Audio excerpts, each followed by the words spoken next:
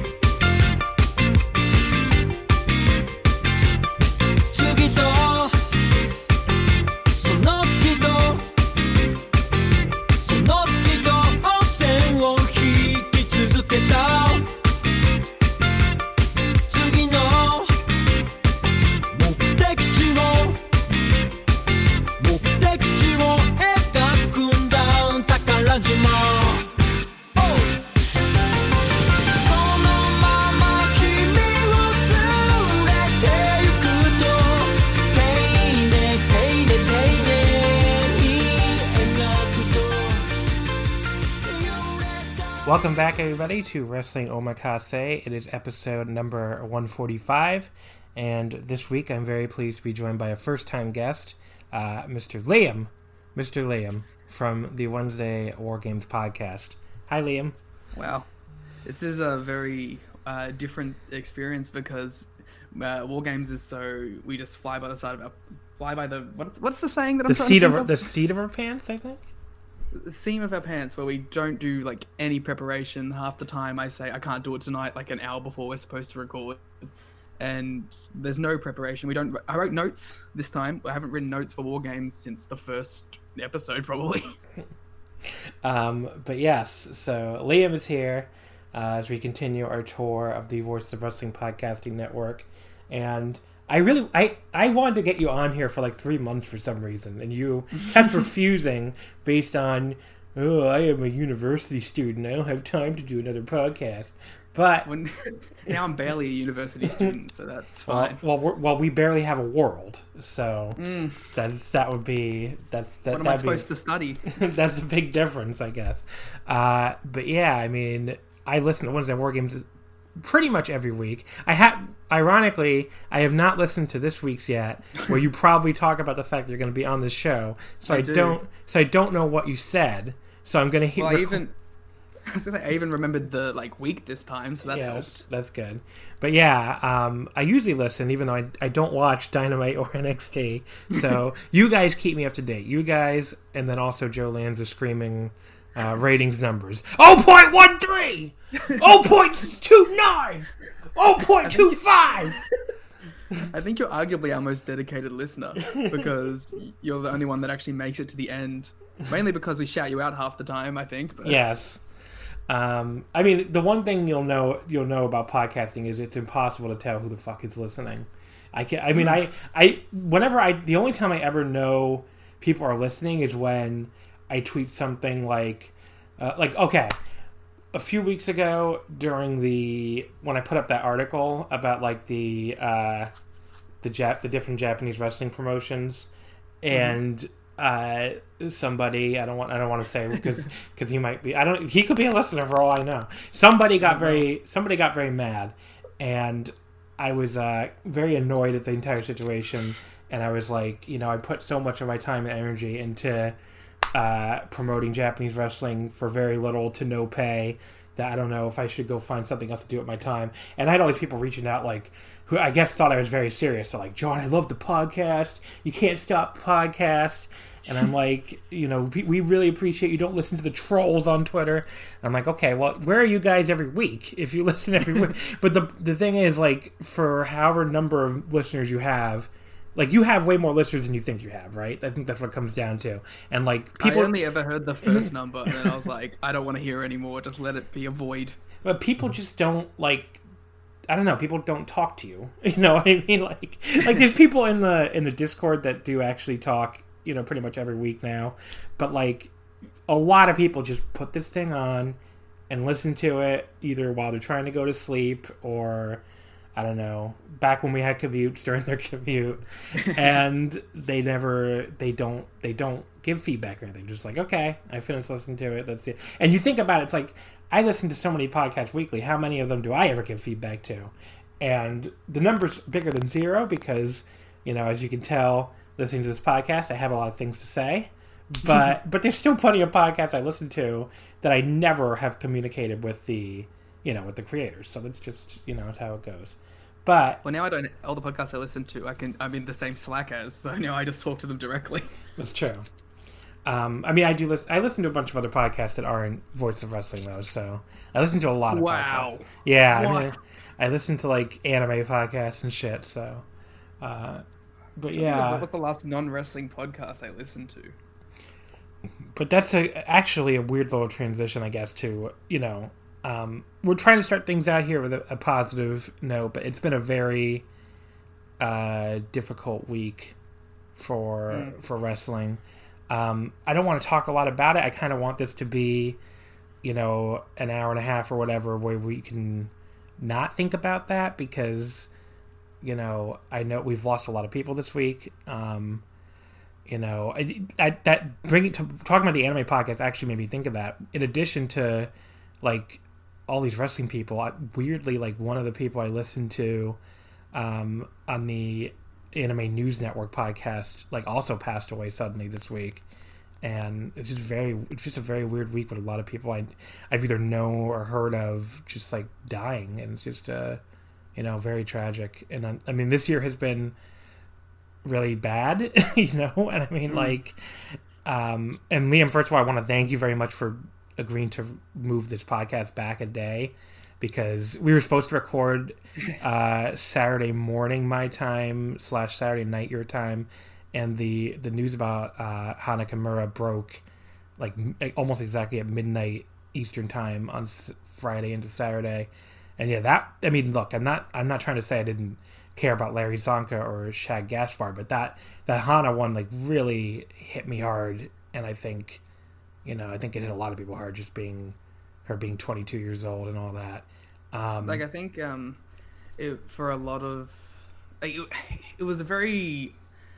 I think we had hope. That was the problem. You know what I mean? Like, we had heard that there was help, and then it just out of nowhere. Yeah, there was that British like wrestling Twitter person that I guess had reached out and said that she thought they were, she heard that Hana was as okay as she could be in the situation or whatever, and yeah, that turned out to not be true, unfortunately.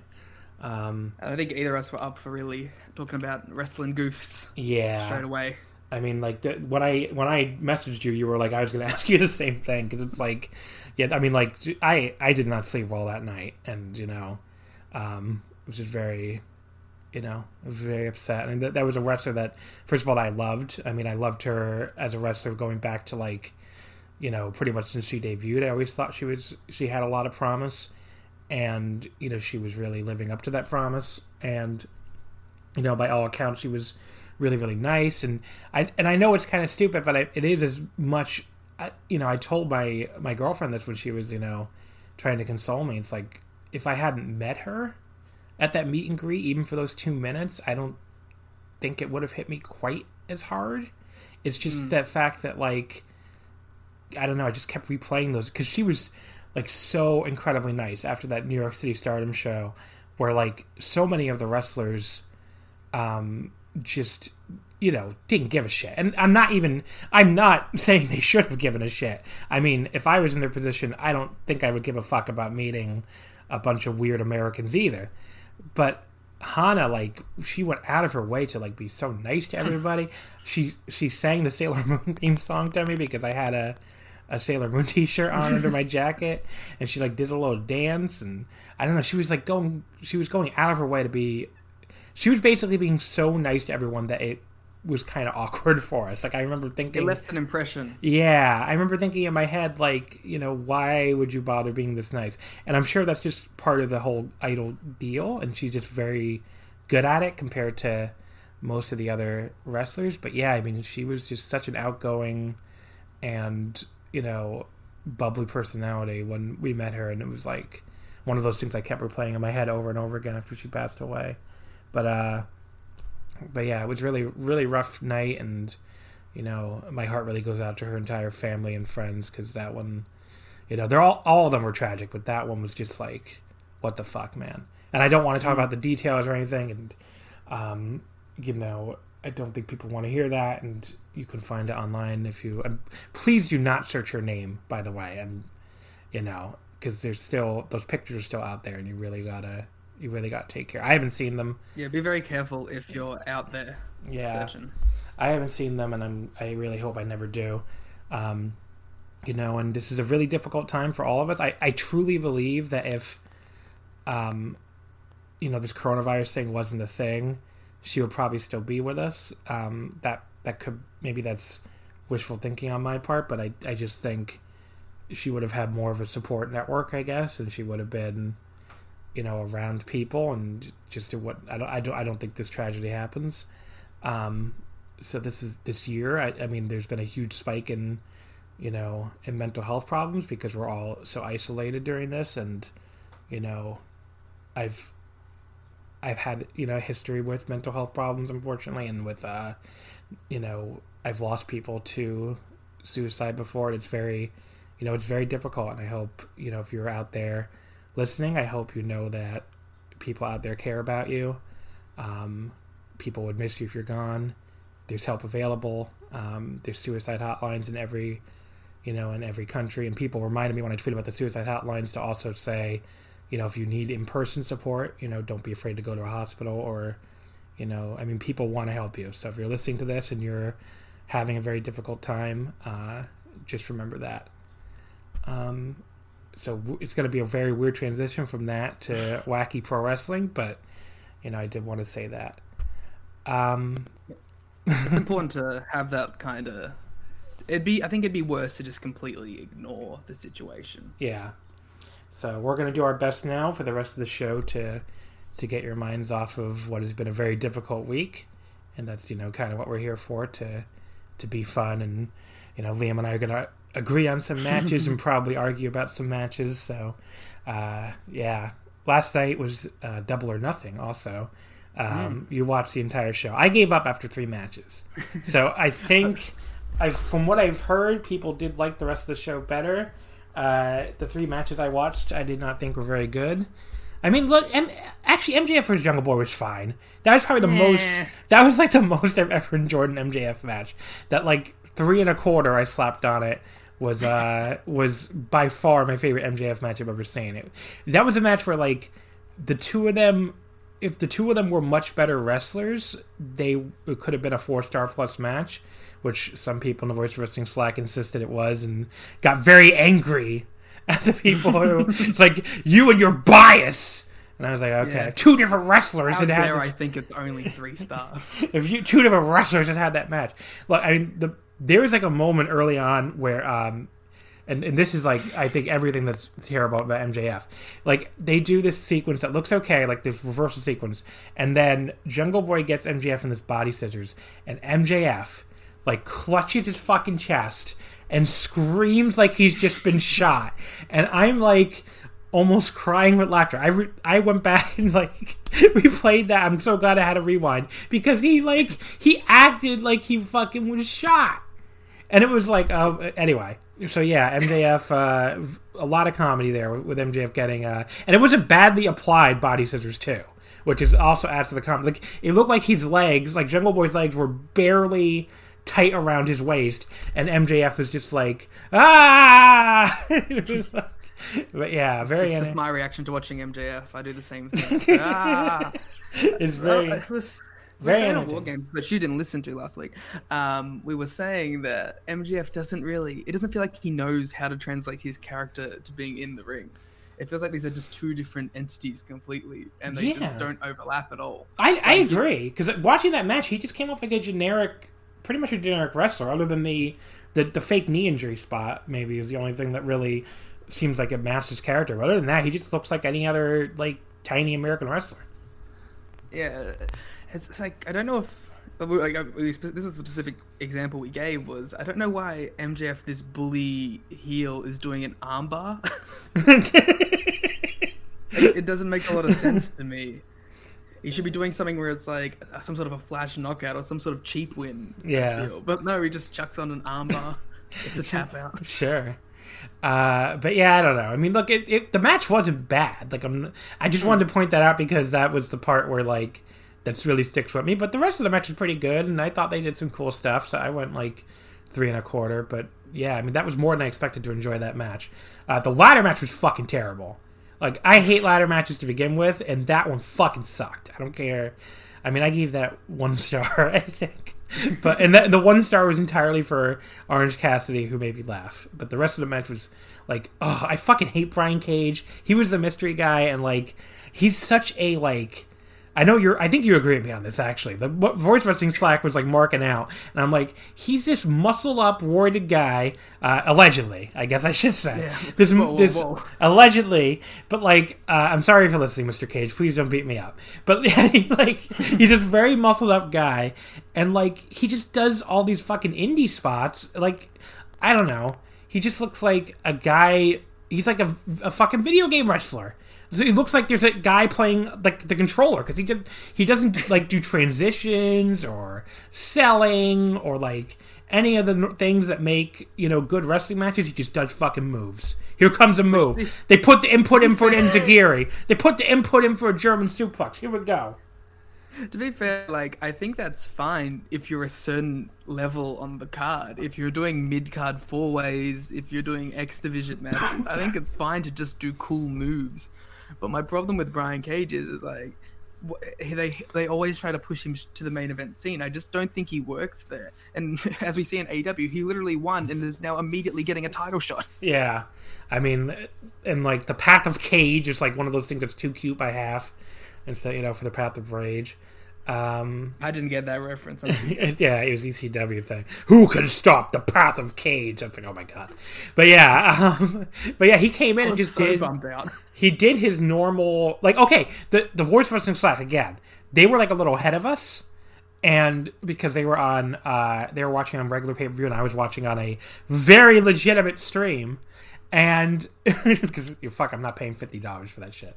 Anyway, thank you, Garrett. Well, for paying look, for it. $20. I may have paid $20. I'm not paying $50. Anyway, I think that main event is worth $20. To be fair. Okay. But anyway, so back to Brian Cage. So like they say they're ahead of us, and they know they're ahead of us. So they're like, I think Joe Lanza or Sean Cedar is like, you know, the mystery man's good. And I'm like, holy shit. And we're way behind. Then the fucking Brian Cage thing hits. I'm just like, ugh. Like, my level of disappointment was like, I probably groaned in real life when Brian Cage came out. It's just like, ugh. I can guarantee I groaned in real life and in the Slack where I typed blood. But yeah, I don't know. Like, why do you need Brian Cage? You already have a Wardlow. You already have an entire roster full of PWG video game guys. Maybe let's sign some non-PWG video game guys. Even if you love PWG video game guys, which I think you do, you don't need another bad one. Like, just go get some fucking like, they need some guys who can fucking just wrestle. I don't know. I feel like I made this right a million times. Where the fuck is Drew Gulak? Isn't he a fucking free agent now? Like, yeah, they should have had. That's what I was hoping it was gonna be. Yeah, I don't know. Like, just give me some fucking wrestlers, please. I'm so fucking sick of this PWG Zach, bullshit. when are you done with New Japan? I don't know. No, Zach can stay there. I don't need him in fucking. Yeah, we need dangerous techers. But yeah, like so the Brian Cage thing sucked. I thought he was awful in the match too. Like, he came in and was like, it looked like anything. Well, it looked like he was the spots he was doing. It looked like he was half hitting. Like, there was an enziguri that Probably missed by hurt. like. Yeah, that's true too. Well, like, was it Garrett who was like, he's going to be injured again in a month anyway? If you don't like him, don't worry. Well, I believe there was like a betting pool already started. The shit on Brian Cage hour. But yes, so he was awful. The match sucked, and then I didn't like Cody. I thought Cody Duster was pretty bad too. I mean, it was like, I guess I gave it like 2.25, so it wasn't like awful, but I thought they were all fine. It was so slow, and like, it felt like nothing was happening. It just, I don't know, it just wasn't a good match. And that's the point where I gave up, because it was three matches that were, you know, bad to fine. I guess the MJF match was the best one. Plus, the stream was starting to crap out on me more and more, so I was like, I don't know. There's no point trying to keep up with it if you're already not having fun, and then it's just like, the stream is like, do you really want to put the effort in? And like the rest of the card, I was like, oh, and I think up next was, what, like Penelope Ford and Chris Statlander, and I was like, which was actually pretty decent. Yeah, okay, so I guess I should have kept watching. It sounds like every 3 matches are the good matches. What were the final? It was like, I know people are raving about Moxley and Brody Lee. I probably will watch that because I like both guys. Shida and Nyla is just as good as Brody and Mox, and the main event, depending on what you're expecting, is like, for me, I gave it like 4.5 stars. There was 5s being thrown at it though as well. Yeah, I saw. I'm not a big fan of the stunt matches or whatever. So it's not. I'm not on in that team. So we'll see. I mean, I'm sure it's better than anything. Fair, it's like 5% cinematic. Okay. I mean, I just don't. I mean, the Matt Hardy stuff sounds very goofy, but I don't know. It's Matt Hardy. Yeah. So that's never been my thing personally, but maybe I'll watch it. I don't know. I mean, I'm home, locked in my house forever, so I have plenty of time. But yeah, there's the official Wrestling Omakase Double or Nothing review. There you go. Things happened. And now we'll get into our 5 matches. By the way, before I start introduce the first match, so Japan might be coming back soon. They officially lifted the state of emergency, or either they're going to or they have. I don't remember which it was. But yeah, it looks like they're about to lift the state of emergency finally in Tokyo. They're down to very few infections. And it sounds like the way this is going to go is, so from when they lift the state of emergency, mass gatherings up to 50 people will be allowed. So that obviously really wouldn't mean much for any shows or crowds in Tokyo. In 2 weeks, they're going to allow gatherings up to 100 people. So you can, I guess, have a small 100-person crowd in Shinkiba or something. And then 2 weeks after that, it'll be 1,000 people. So at that point, obviously, you could talk about reopening Korakuen Hall and getting 1,000 people in there. So, which would be more than half full already. A very exclusive show. A Wrestle One full draw. But yeah, I think so. Basically, I think we're probably like a month away from some type of shows with crowds if everything goes well. So, which is kind of what I thought originally when the state of emergency is being lifted a week early, which is good. Clearly, I mean, it's supposed to be May 31st, but they're down to so few new infections in Japan that they're lifting it early in Tokyo. So. But originally I thought maybe like mid to late June for shows, and that would be about on schedule. So, if everything goes well and there isn't a huge increase in infections as they open stuff up, I think we will see Japanese wrestling shows again. In which case, once we have stuff on the schedule with crowds, we'll talk about what that means for Omakase. I think at that point, if you like these 5 matches episodes are not going to go away. They might go behind a Patreon paywall, so pay that money. You might have to pay that money. So we'll see. I mean, they're if you enjoy these, they're not going anywhere. You might have to pay $5 a week because I cannot do 2 episodes a week and not get some money. So we'll see how that goes. But yeah, the 5 matches episodes for people who because people have asked me a bunch of times, so I guess that means they like it. But yes, they're not going to go anywhere once we have real shows again. But we'll probably cover the real shows on the free episodes and then put the 5 matches episodes behind the paywall. But yeah, I mean, the 5 matches episodes are going to continue no matter what, if only because I have like 6 weeks worth of guests lined up already. So, have tons of guests coming up for that. But yeah, let's get into the first match that you picked, Liam, which was Nick and Matt Jackson versus Bryan Danielson and Roderick Strong. From PWG, May 22nd, 2009. Go ahead. The Hybrid Dolphins. Go ahead. Why did you pick this match? Is there any specific reason you wanted me to watch it, or did you just love this match? What's up with this pick? Well, it wasn't because I necessarily loved this match. It was I wanted to pick a Young Bucks match because to me, the Young Bucks are my favorite tag team ever, and I wanted to represent that in some way. But I also thought of you, and so I thought I'll pick a match where they get beat up the entire time, like viciously beat up. And I also, this night in PWG was actually quite a pivotal night because this is basically when the Bucks started to find themselves as the characters that they are now. Before this, they were basically the lucky, like, oh, come on, baby faces. And on this night, after they beat the two men of low moral fiber, Kenny Omega and Chuck Taylor, the PWG fans have started to turn against the Bucks, which I think you would have noticed during the match. Yeah, they got booed a bunch. I noticed that too. And so this is really the first night where that starts to kick in. So it's kind of a pivotal match in the Young Bucks and whatever the word I'm trying to think of, lore. Let's go with that. So it's like the first time they started to work heel, basically, or like yeah, go in the direction. Well, they're not working heel, but the direction they would eventually turn heel because of this. It was the first night that the fans decided that they didn't like them, especially in PWG, which basically kickstarts their entire run. Yeah, because I remember like they show up in Chikara, which I was attending the shows and watching a lot more than PWG. Obviously, I've never been to a PWG show, and I haven't watched that much of it, but they show up in Chikara one day as like heel. They start acting heelish randomly. I'm just like, what the fuck's going on? Like, why are they suddenly heels?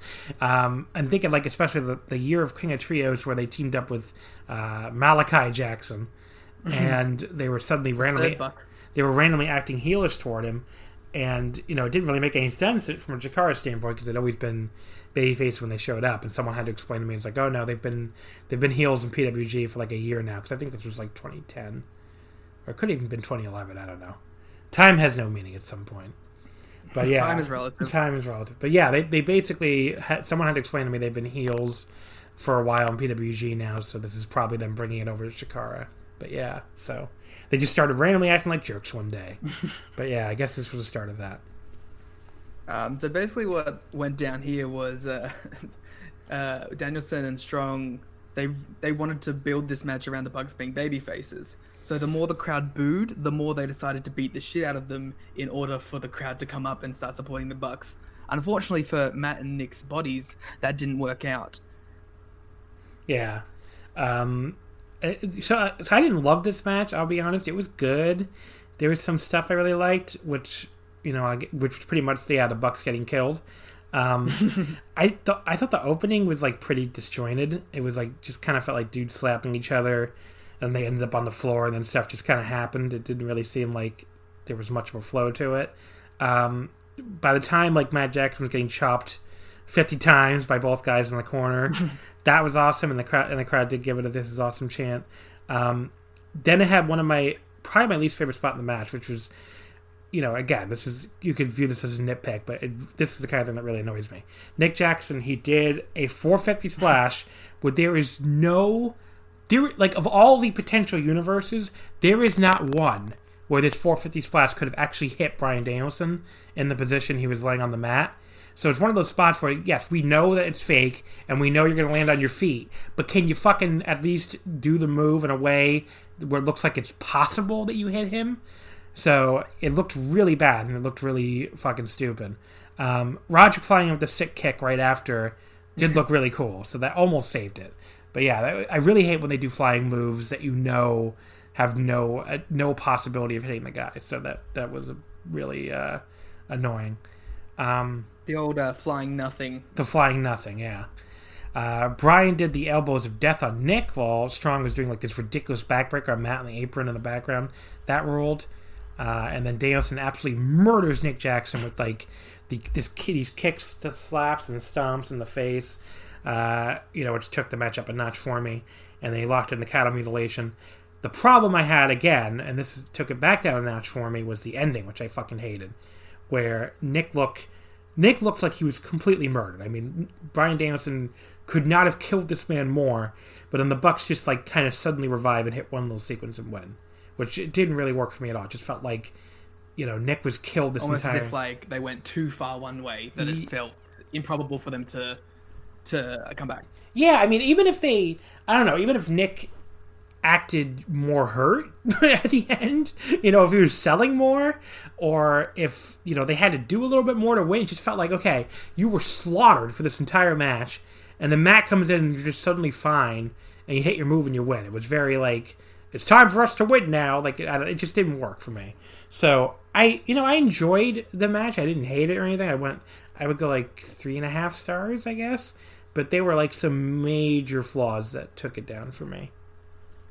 I think I like this match mainly because this is kind of the era when I started watching PWG, so there's some sort of nostalgia factor to it. What, you started watching PWG when you're like 8 years old? Yeah. Yeah, actually. I was 13 or 12? 12 Okay. or 13, yeah. As soon as I started having any sort of money, I was, until I started learning what the internet was. I started watching PWG. It was like probably my first indie randomly. Yeah. PWG, I don't know. It's like it never... it was coming up at the same time that I was, I guess, still really into Ring of Honor, so I didn't have time to watch it. And then, you know, by this point... Like, 2009 is, like, probably the year I watched... One of the years I watched the least amount of wrestling, period. So, because, like... Pretty much everything I liked at the time was going down, and I didn't find, I didn't like seek out anything new because Ring of Honor. This is the year I stopped going to Ring of Honor because Ring of Honor started sucking. Noah was really going down. I guess I watched Dragon Gate still, but even Dragon Gate didn't have a good year. And New Japan was not yet kind of like really ramping up.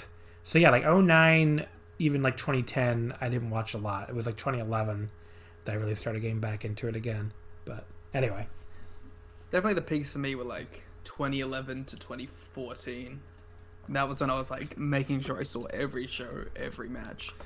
And then after that, kind of when the UK guys came in, is when I was like, yeah, I think I'm waning on the PWG bandwagon a little. I lie, by the way. 2010, I was going to every Chikara show. So yeah, 2009 would be the year where I wasn't watching anything or going to anything. And then the following year, in 2010, which is like the BDK year, I was going to like almost every Chikara show. It dragged you back in. Yeah. So, anyway. I don't know what you were saying. I'm sorry, I interrupted you. I was just pointing out when I gave up on PWG. What was 2014, you said? 2015 is when like Pete Dunne, Mark Andrews, Marty Scurll started being the focus. Not a big fan of Brit Rez, huh? I mean, I like Brit Rez in Brit Rez. Okay. I mean, that was one of those things that I've never really watched, so I never really watched a lot of Brit Rez. So, but yeah, I mean, PWG is definitely a blind spot for me. I was really into Progress for a while.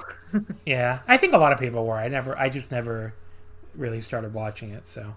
Like, I've seen, like, I don't know, like 7 Progress matches all time or something. There you go. I don't know. It's like some really low number.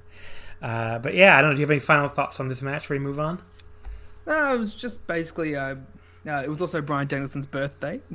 So he spent his birthday just kicking Matt Jackson in the head. This is like what, this is like 4 months before he signed with WWE, I guess.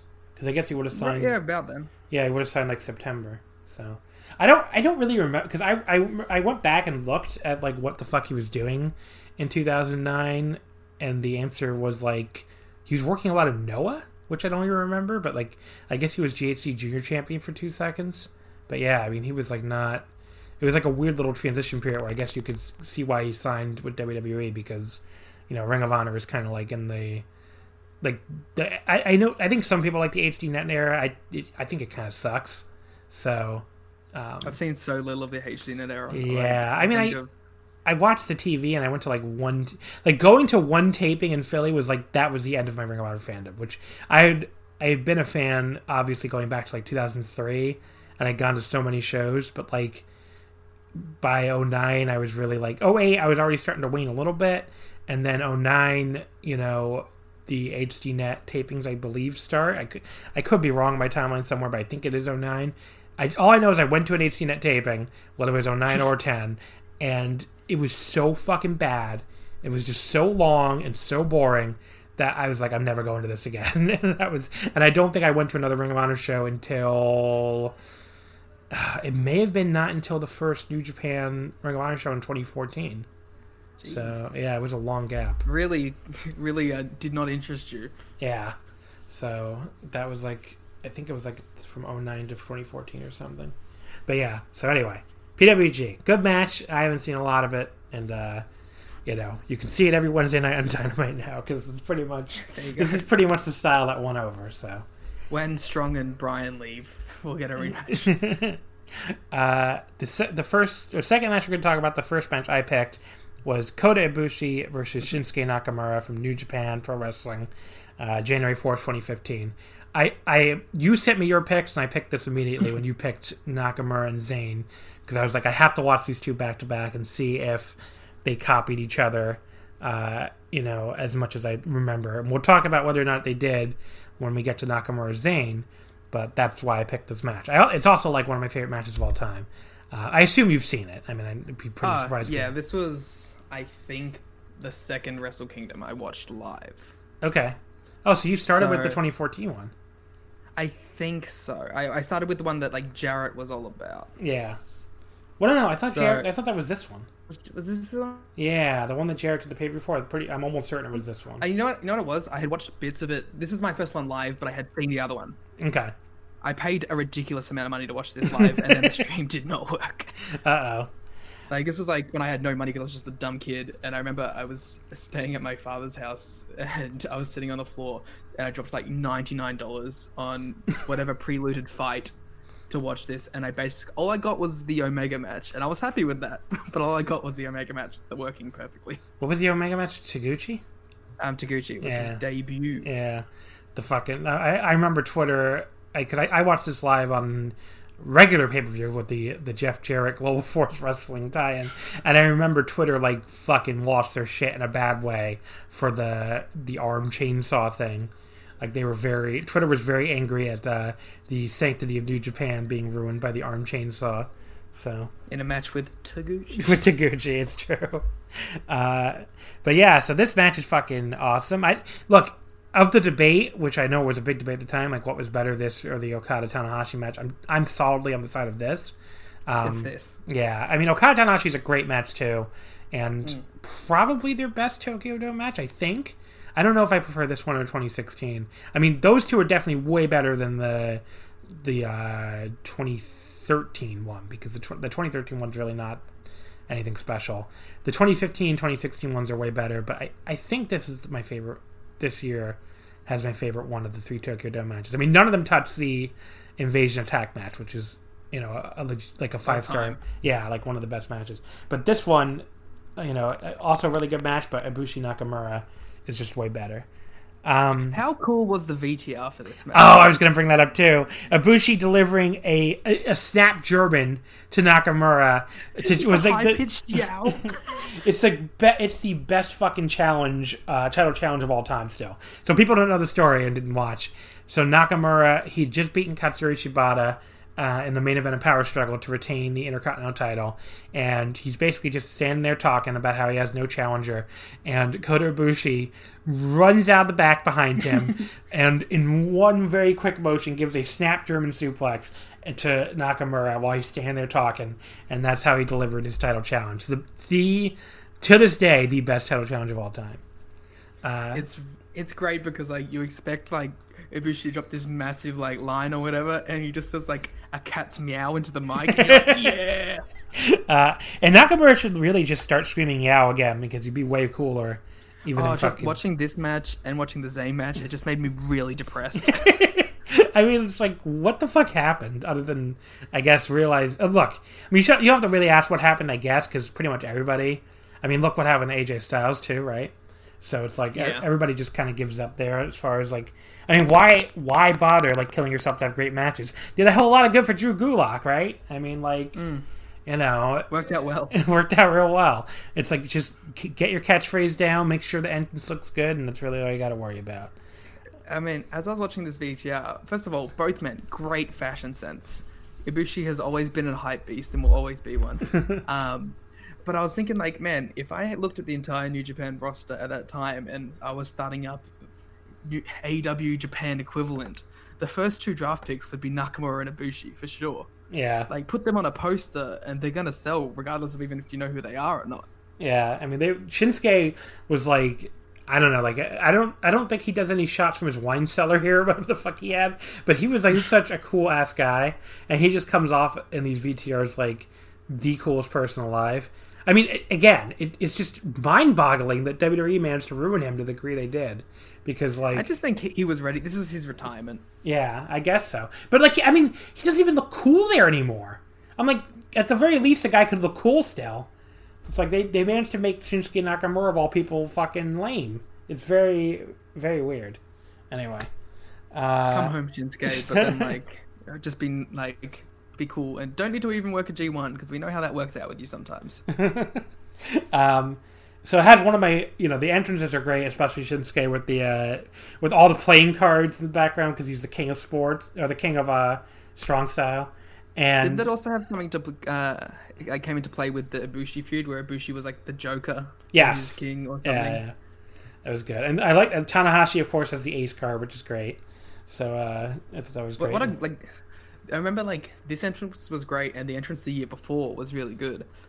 And then like his last entrance against AJ, he just wore like some crappy piece of fabric, and I was like, really? Yeah, he was I'm so disappointed. Well, and then the match happened and was also disappointing, but anyway. I'm also not one of the high people in that match. Yeah, it's like, I mean, it's a 4.25 star match, I think, but I think people were expecting like the full 5. And then, I think people pretend it's the full 5. Yeah, they probably do. Then they went to WWE and had matches that could not even hit 4.25. Was that? Did anybody like the one on SmackDown? I haven't even heard anything.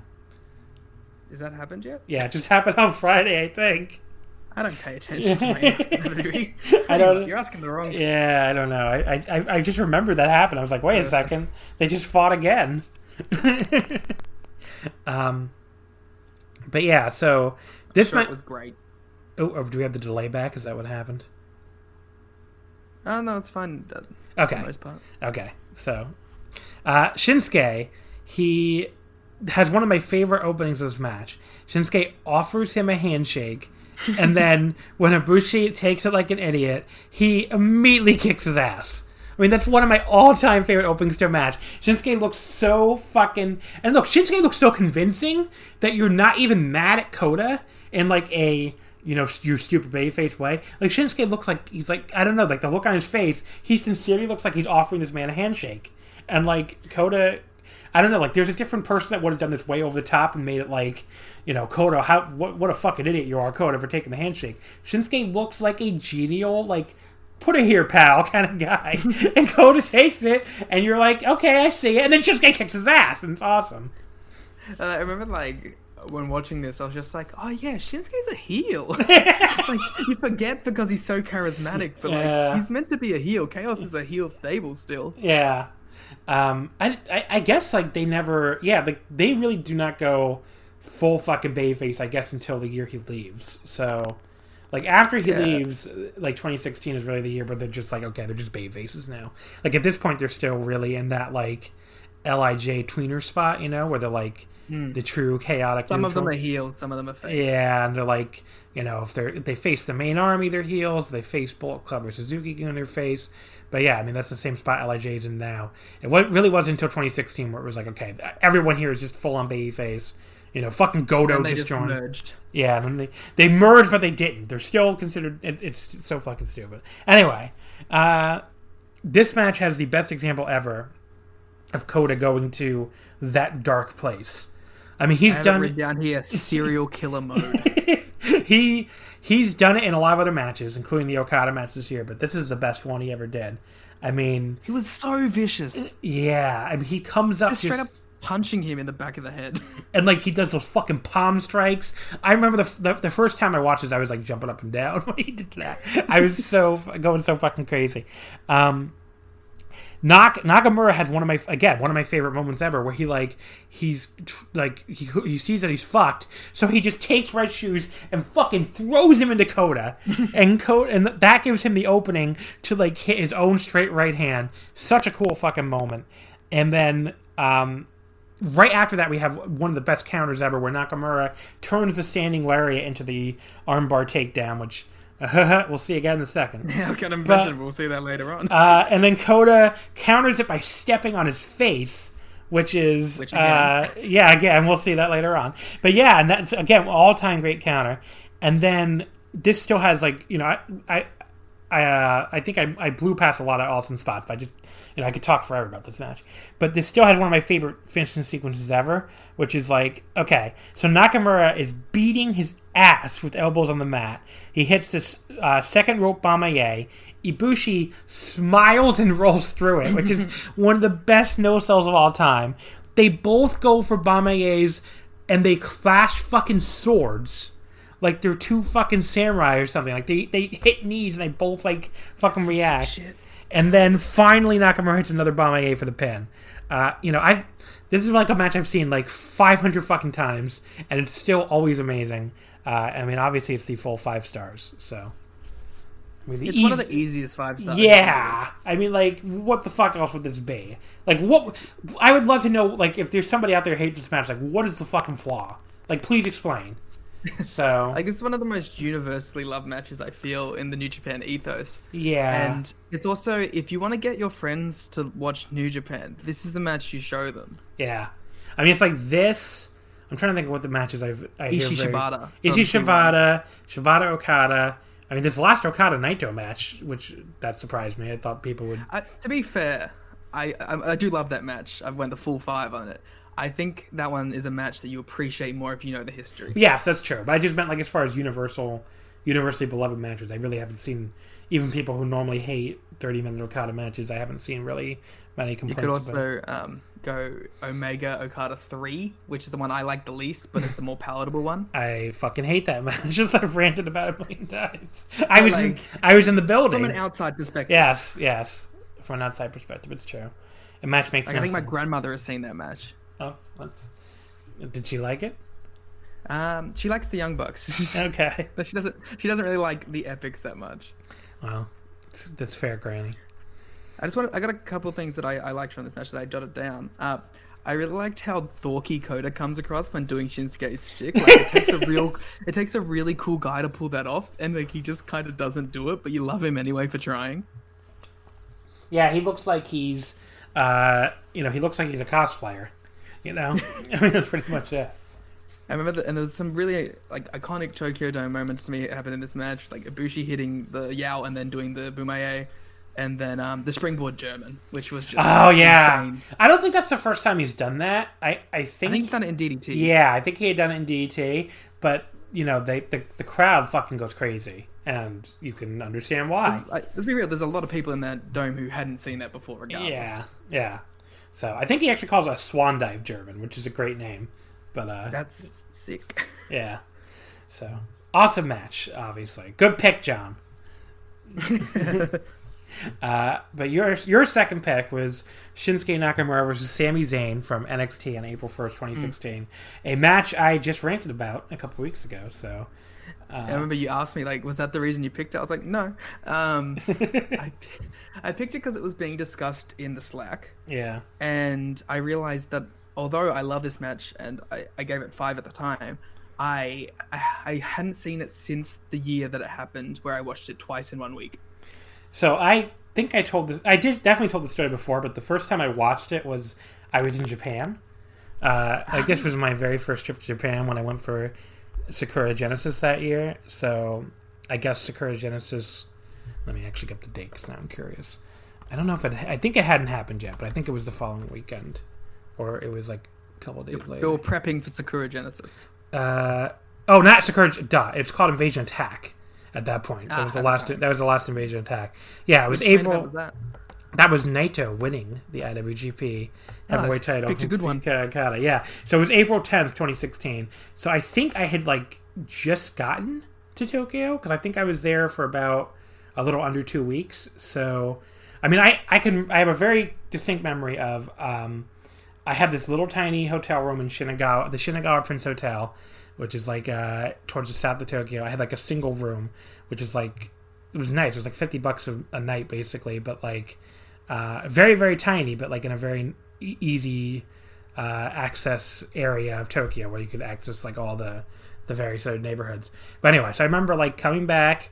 I had a bunch of alcohol that I bought at the Konbini. I bought like because I love Japanese beer, and I also bought like these. They call them chohais, which is like, or chuhais, I think, which is like basically prepackaged. Oh god, what the hell is it? Like? It was like, I think I had like it was like grapefruit and soju, but they're so good. But yeah, I mean, like, so I had a bunch of alcohol, and I was sitting there by myself watching.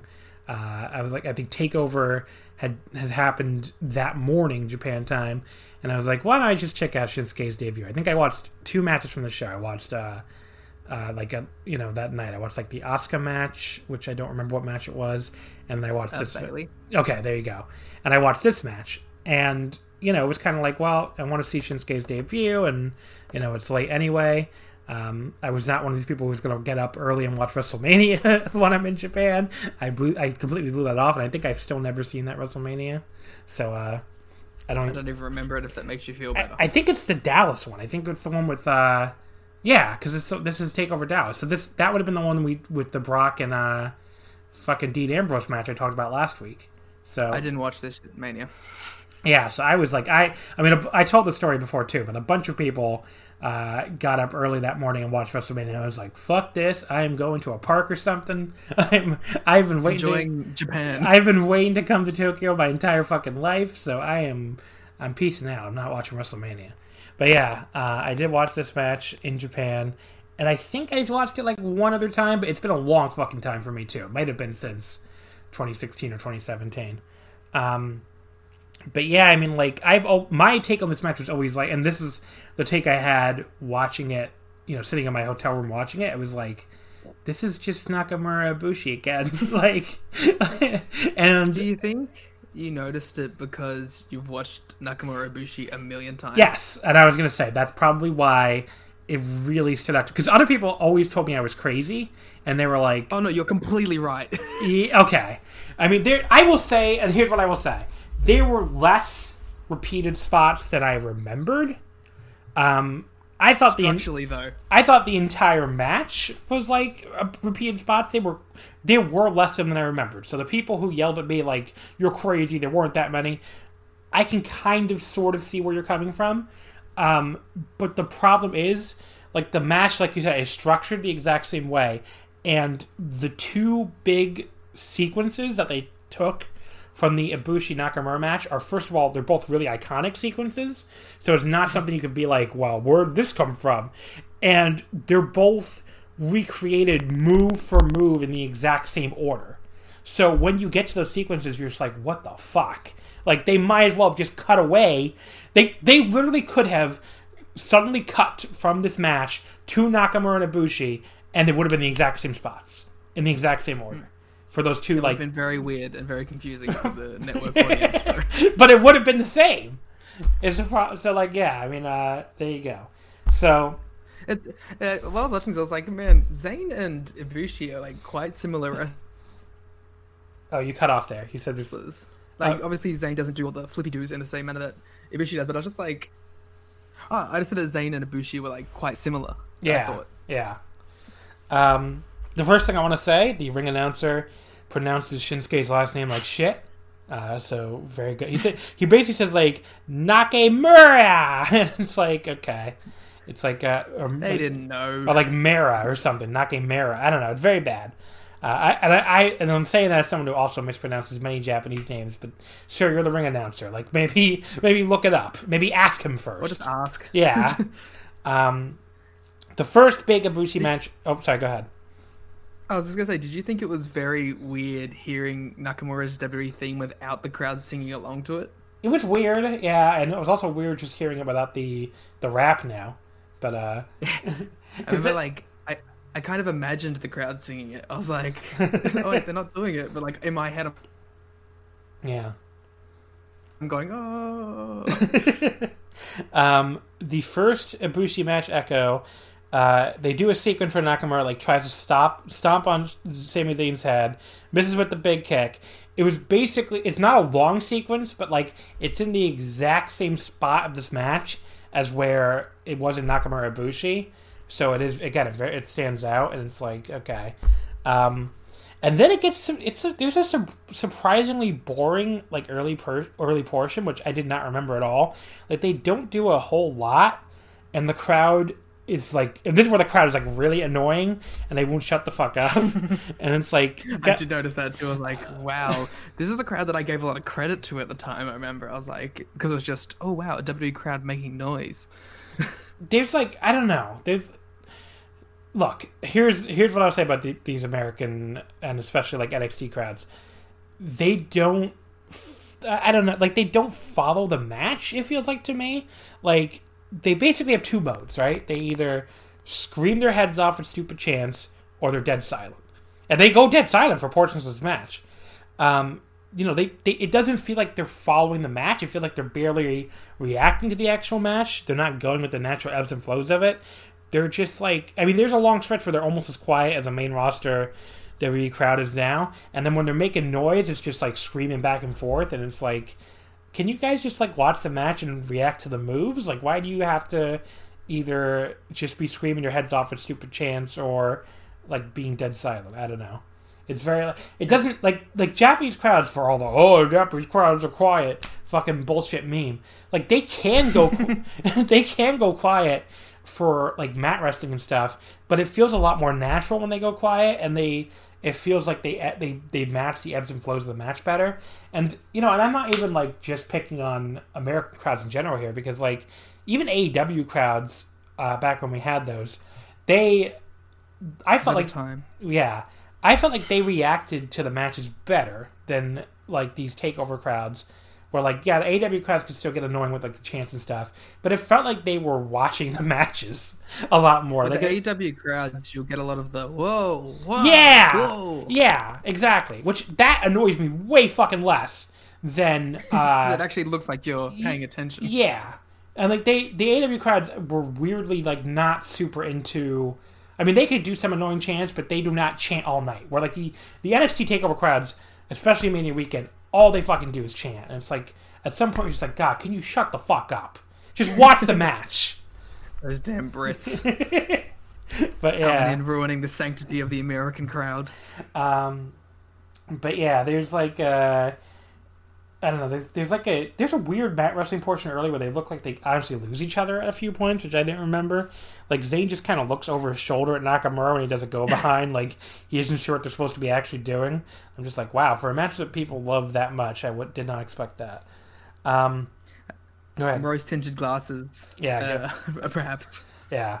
At one point, there is, like, an incredibly stupid spot where Zayn essentially, like, backs himself up repeatedly until Nakamura runs himself right out of the ring. See, I kind of liked this. Oh, that looked like a fucking Looney Tunes cartoon. It looked so stupid. I don't know. I think it worked. I think it works well because of Zayn comes across as like this wily kind of guy. It does seem like something you'd see El Generico do, perhaps more than you'd see Sami Zayn do. But yeah, I didn't have a problem with it. Okay, that spot annoyed me. Back to the annoying crowd. For some reason, they break into a fucking yes chant during the yay boo for form exchange. It's like, Daniel Bryan's not here, guys. Why don't you like? Everyone gets a yes. Why don't you shut the fuck up? And then they stop doing it, and they start doing it again. It's like, okay. Then we get to like the sequence where they're like completely ripping off Nakamura Ibushi. So Nakamura gets the boot scrapes on Zayn against the ropes. Just like Kota Ibushi, Zayn starts firing up. He hits like a huge lariat. The one little difference is he hits like 3 lariats. 2 lariats before he goes to the third one. And the lariats did look good. But then he goes for like the big wind-up one, and Nakamura takes him down to the armbar. And it's like, huh. And then they do... Again, the sequence keeps going the exact same direction. Nakamura boot scrapes him repeatedly. After Zayn gets out of that, Zayn fires up. Actually, no, I wrote this again. I'm sorry. So Zayn like steps on his face to get out of the fucking out of the armbar, which is exactly how Ibushi got out of the armbar. It's basically near carbon copy. Zayn then starts beating Nakamura's ass, pretty much just like Kota did. He even throws the straight right and everything. It's very weird because he does like, I wrote down like it's serial killer Sammy, and you just don't expect it from this like character. Yeah, and it's like, it looks like he's cosplaying Kota. And then Zayn he throws more punches. He boot scrapes him against the ropes. It's exactly the same. Nakamura comes up and hits his own right hand. The only difference is he doesn't throw the fucking ref into him. So they're really, really mixing it up there. And again, this is all the exact same order as it happened in the Nakamura-Ibushi match. And they finally move away from redoing it because Zayn hits a face buster and a Koji clutch, which is different. So yeah, that's like a 2 or 3 minute stretch or something where it's just the fucking Kota match. So, I mean, I get why people might say, oh, it's not the entire match, John, but like that's a long fucking sequence. And it's probably the most famous sequence of the Nakamura match. Wouldn't you say? A significant portion. Yeah. I remember like thinking that like if it was intentional, which it seems like it was intentional, I understand why you would do it though. It's like, what was the match that I had that got the best reaction from the Western fan base? My Kota match. Or maybe I'll take some things from that and I'll do it in my debut in front of a major Western audience. Right. I mean, I don't really like, yeah, I guess I get it. I just think like, when people would argue around Twitter, like, that's not what happened, that would just drive me fucking crazy. If you don't care, if you admit that this is the exact same fucking sequence, then great. But people are trying to argue with me that it's not. It's like, just watch them back to back. I promise you'll notice. There's the one, like, truly, like, original Austin Father match comes right after there, where Sami Zayn, he goes for that jumping DDT, like, through the ring post that he does, and Nakamura, like, counters with a huge kick. That was really awesome. But yeah. I swear, though, throughout this entire match, Corey Graves was trying his darndest to make Nakamura not cool. What did he do? Like, he called him Swag Suke, which is like, that's an internet meme, do not bring it. And he was talking about how Shinsuke is good at all the head games. Yeah. Well, Corey Graves sucks ass, so.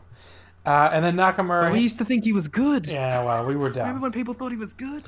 And then Nakamura hits the bomb in the back of the head, and then another one for the pin, which, again, kind of similar. He does, like, the second rope bomb, and then, Zayn kind of rolls through it. Although he doesn't really no-sell it as much, but it still kind of does faintly echo the Ibushi match at the finish, which isn't, isn't great when you've already ripped that match off repeatedly.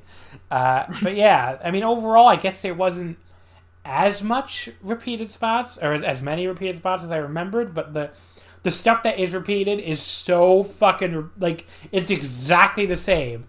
So I get why I had that impression. There's... The spots that stuck out were the ones that were used in both matches. Yeah. So the early portion of the match is strangely bad. The crowd is so fucking annoying. I really don't think this is anywhere near as good as Nakamura Ibushi. I do think it's still... everything after the midway point of the match is really awesome. So there is a lot of really good stuff in this match, and if you can look past the rip-off spots, I guess I would give it 4 stars flat. But to me, it's nowhere near close to a 5-star match. It's not a 5 anymore to me, looking back on it. What would you give it now? At the time, I can understand why I would. But what'd you give it now? Now, yeah. I think it'd be incredibly disingenuous of me to drop a 5-star match by like a whole star, because clearly it did have some sort of impact at the time. Mm-hmm. 4.5 conservatively. I think I actually went up. I think I might have given this like 3 3/4, 3.5 at the time. So I've become less grumpy about it, I guess. I did find one thing funny, that Nakamura gets busted open in this match and not the Ibushi match. That is kind of funny, yeah. So there you go. Okay, so the one where Ibushi's just straight up punching him in the face, he doesn't get hurt. No, Zayn does it, and he's... Yeah.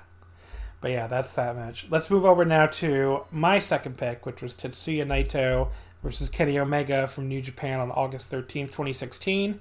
I think I had the date wrong when I originally put it out. It's August 13th, not August 3rd. So I hope... Sorry if you had trouble finding it, because I'm an idiot. This is basically the B-Block final. It came down to this match. The winner would move on to fight Hiroki Goto in the final the next night. Naito, I believe, had 12 points here, and Omega had 10. So Kenny had to beat him to have the tiebreaker and win. Naito could have gone to the draw and won the block, which they almost did. But yeah, I picked this because, first of all, I I was being nice to you, and I was like, let me pick. I was being nice too. Oh, okay. I decided to pick. I was like, Liam is coming on, so I will pick my favorite Kenny Omega match ever. The match where I have nary a bad word to say about Kenny Omega, and because obviously he's your favorite fucking wrestler, I think. Mm-hmm. Yes. And against my favorite wrestler, I will go to my grave saying that this is Kenny's best opponent. I mean, I get why people like Kenny Okada better, but I love all three Kenny Naito matches. Well, it sure is Naito's best opponent. No, I don't even think he is, actually, but I think Naito's best opponent is either... it's close. It's either... I think it's one of Tanahashi, Kenny, or Ibushi. But yeah, this match is like... I don't have any real complaints about this match. It's one of my favorite matches ever, once again, so... they had 3 matches that I all loved, but this one is just above the other 2. Even though Kenny wins, even, so... but yeah, this is first of all, the first note I have on my sheet here is the spitting spots are probably going to be among the last things to return to wrestling, I think. But Kenny and Naito do Sami Callihan wrestles. But Kenny and Naito do an awesome job with them, and they did here again. But I remember as I was watching this live, that was the moment where I was like, this is exactly what I wanted. Yeah, Kenny spits at Naito, and Naito's I really loved the heel stable leaders dynamic that they teased the week before. Yes, I mean the heel. It definitely has a big I remember when they announced this. Even you had that buzz oh, it's the Bullet Club leader against the LIJ leader, and they were both still very solid heels at this point. Naito, I guess, was in the process of turning, a little bit because when he won the title from Okada at Invasion Attack, it was with Sonata running in and Evil and Bushi running in, and he still had the interference and stuff. And Kenny at the same time was doing the interference too with the Bucks against Tanahashi, so they were both still very heelish. And in the G1 is when they both kind of got away from the run-ins, and Naito. Naito was still pretty heelish in the Tanahashi feud. I guess it really wasn't, even though he didn't have run-ins and stuff. I guess it wasn't until the 2017 G1 where he started, going more babyface. And then Kenny was again still very heelish, even though they did. I don't think the Bucks stopped. The Bucks didn't run in for him anymore after the Intercontinental stuff, right? I don't remember them ever running in again. No, it was really just that much. Yeah, there was maybe some stuff with Elgin, but outside of that. Yeah, so this is when they started keeping the interference only to Suzuki-gun when they came back, I guess. But and maybe other, and then Jay White eventually. But yeah, but Kenny, I guess, was not, and he was still very heelish, and he cuts a very heel promo at the end of this match too. But yeah, neither one of them would start turning babyface, I guess, until really late 2017. The more I think about it, and then Kenny obviously with the Golden Lovers reunion and everything. But yeah, this was a big heel versus heel vibe, basically, like you said, just 2 heel stable leaders fucking going head to head, and the crowd was super fucking into this too. The crowd was really liked for this. That you could hear kind of the Naito fans on one side and the Omega fans on the other, and at points there would be both of them names were getting chanted at the same time, and they were meshing together in the air. Yeah, and that, I feel the Naito fans got louder as the match went on, in which Kenny got mad about at the end. But yeah, they were definitely a big contingent of Omega fans. I mean, the following year when they met in the G1 final, even though the Naito fans clearly hadn't, I was in the building, and even though the Naito fans clearly had an advantage, there was definitely a significant portion of Kenny fans, and we were sitting next to a bunch of Japanese Bullet Club fans, and they seemed almost upset with us for being white people who loved Naito. I guess they expected. How dare you? They were you are traitors. But yeah, they were very they seemed very annoyed that we were LIJ fans. It was funny. But yeah, back to the okay. So I did write down the one thing that Kenny did. Oh, go ahead. Sorry. I just wanted to say I really love the dynamic that Omega and Naito have together, because it really comes across as genuine discontent, genuine disrespect, genuine dislike. I don't know if there is any actual heat between the two. There's been some Kenny interviews where he kind of talks about it, but I don't.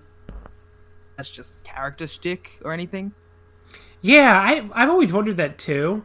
I don't know if there is or not, because he sometimes, he can sound pretty like, like, oh, this Los Ingobernables thing, it only works in Japan, and blah, blah, blah. Like, he could sound like an asshole, when he talks about Naito, but, like, I don't know if it really easily could just be him working. Because every time he did an interview like that, it was always, like, when they had a match coming up. So it's, like, I don't really know if he's ever gone to the press to bury Naito without... I don't think he ever has, outside of that context. Like, the famous ones I remember, like, I remember him, like, really...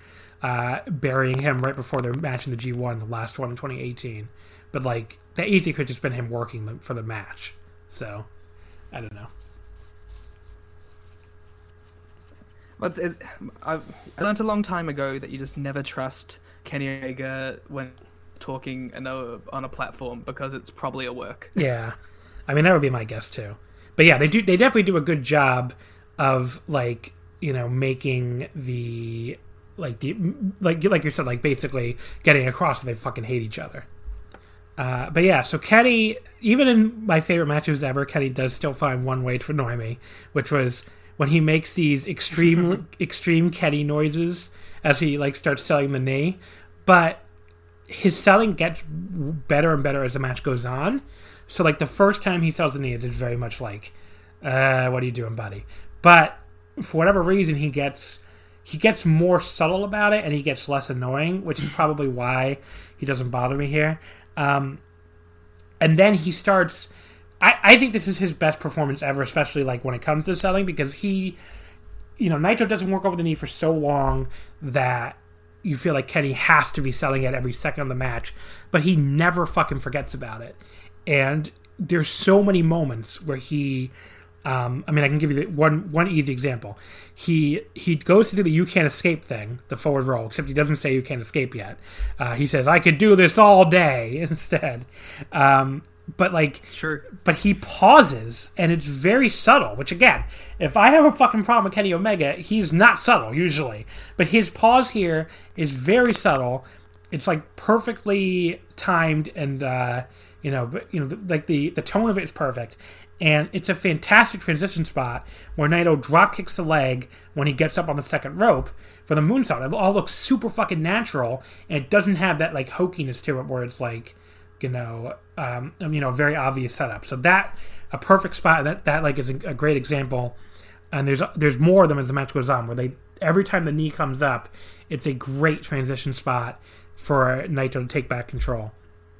So, that's probably why this is my favorite of the three matches, because it has, like, the best story to it and the best, like, connecting thread. I mean, the 2017 one, the following year, which, I still gave, like, 4 3/4, it's got, like, more spectacular spots, and it has more, like, more of that to it, but this one has a better story in the match, along with some really spectacular spots, too.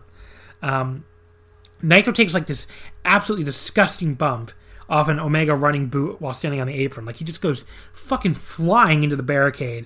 And then Omega comes out there and just, like, fucking powerbombs him through one of those non-pre-cut tables with such force that the table does kind of break. And, like, he just fucking tosses this guy right over the barricade. It's a great fucking spot.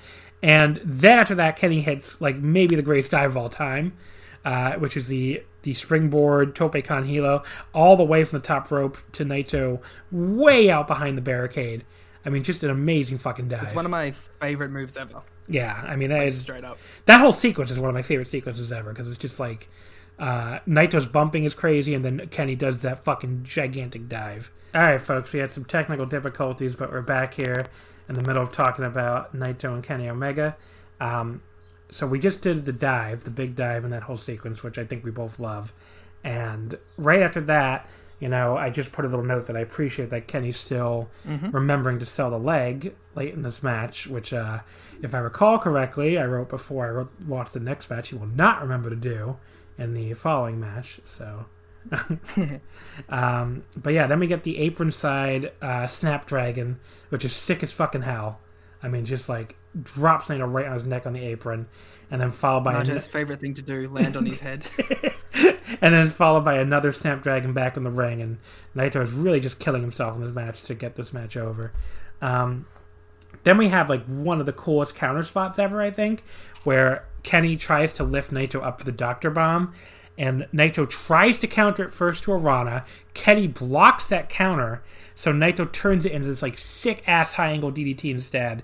That spot fucking rules. I totally forgot about that whole sequence, so that was awesome. This match is full of like those like little tiny bits that you just forget about.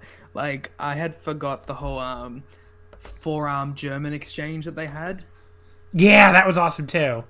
Yeah, that was which really ended cool. with like Kenny just like dying on one leg. And then Kenny hits the first V trigger, remembers to sell the knee, which is very, very good. Which again gives Naito an opening to hit this huge swingy DDT. And, you know, again, this match is just laid out so fucking well, where every time they do a callback to the knee spot, it's like this transition spot for Naito to take back over. It's so great. You know, there's this really awesome near fall where Kenny rolls through the top rope Rana into the pinfall attempt. That was really great. And then Kenny goes for the one-winged angel, but Naito rolls through it and gets the knee bar, which I always love that fucking spot. It just looks so fucking cool. And then That knee bar is really sick too. I don't Yeah. know how often like Naito uses that, or if that's like a consistent submission. But like I was like, that's good, and Kenny sold it like death. Yeah. I don't think he uses that often, but I think it's just because, like, you know, he's working on this guy's knee, so he's like, let me do a knee bar. And then Kenny hits, like, this awesome deadlift German. Again, still sells the knee. Finally gets the Dr. Bomb for another near fall. And then we get the second awesome one-winged angel counter where Naito counters it into the half Destino midair, which looked fucking great. Kenny always loves to land on his head like viciously for Destinos. Yes, it's true. And then Kenny does the Gonzo Bomb counter to the Destino, and Sumo Hall, like, the roof sounds like it's about to come down, so that was great. And then he goes for the one-winged angel again, and they announce, you know, with 3 minutes left in the time limit, he starts going crazy because, you know, like we said, if this goes to the draw, Naito would advance, but the knee keeps giving out on him. Then we get like a really vicious slap fight, and then the crazy V-trigger midair counter of the Naito form. That spot looks so fucking good. I mean, they timed that. What a spot that was. They timed that shit perfectly. Like, it could have been done in a way that it came across super sloppy. Like, these two are just such professionals that it just connected so flush. Yeah, it looked awesome. And then Naito still won't take the one-winged angel, so Kenny has to turn it into this crazy German suplex instead, and then hits another V-trigger for 2. And then finally he gets the damn one-winged angel for the pin. Again, very easy 5 stars. I think pretty much a perfectly laid out match. They do so much crazy shit here. If I remember correctly, I think this finished second for match of the year on the Voice Wrestling poll that year. It was either Robbery. it either finished second or 1, I think. I'm going to look this up because I'm curious. I'm pretty sure it was number 2, but I might be wrong. Yeah, I think it finished behind Okada Tanahashi, which should not have. This was the match of the year, I think. Yes. But yeah, my Google's being very... If we can agree on it. I mean, it's just an amazing fucking match. I'm gonna find it. Let's see. 2016 match. I can go while you're looking. Yeah, I got it on the next... I got it loading, so my internet's just being very slow right now. Hence all the technical difficulties, I guess. But yeah, I mean, like, this is just an outstanding, amazing match. You know, My favorite match until, like, the next match we're about to talk about. Oh, no, it did win. It won number 1. Oh. Yeah, I got... And that was all thanks to us. 589 points. Let me see. Oh, I got in here. I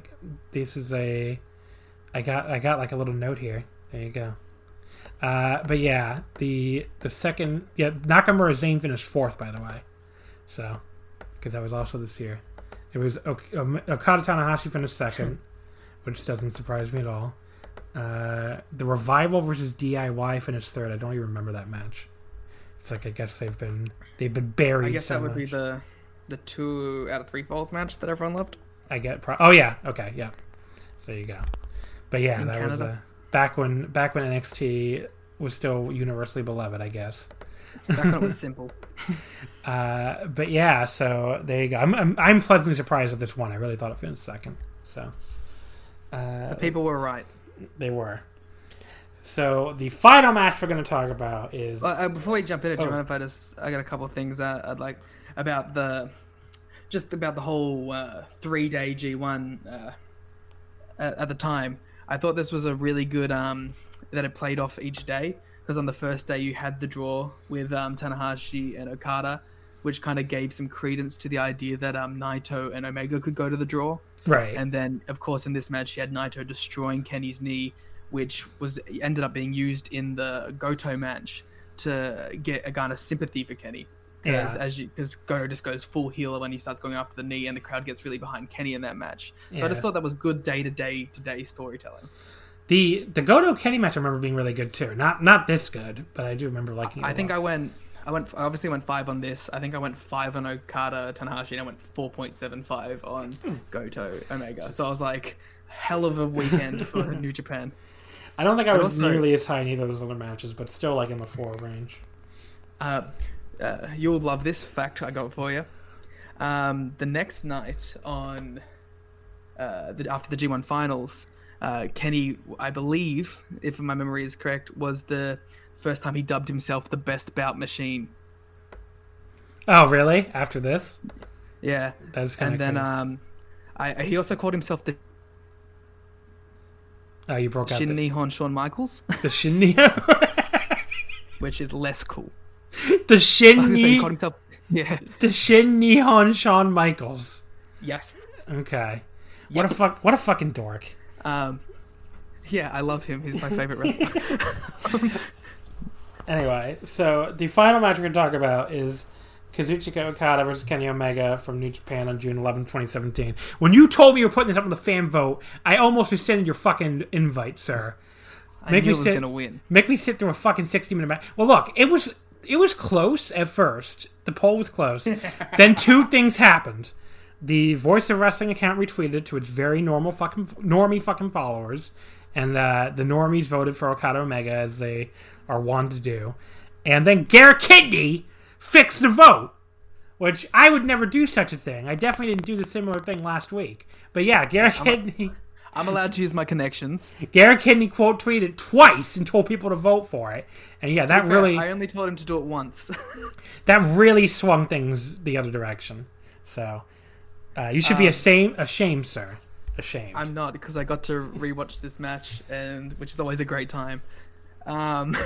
So, there's 2 ways we can go about this, right? Because this is the one match I didn't take any notes for. Uh-huh. But as soon as it was done, I wrote a little thing in my notepad. Okay. So I could either just read the whole thing that I wrote down about this being my favorite match, or you can bury it first and then I can do it. No, you can do it. You go first and then I'll bury it. Okay. If it cuts up too much, I'll record it and I'll send it to you. And you can just edit it in. No, I think you're all right. Go ahead. Okay. It's pretty hard to define what makes your favorite match your favorite match. It could be that you just think it's cool, that it's a display of mind-boggling athletics, or that it leads to the perfect conclusion of the story you're most invested in. To me, in this instance, it's the ability that the match has to draw me back, to make me feel as if I'm watching it again for the first time.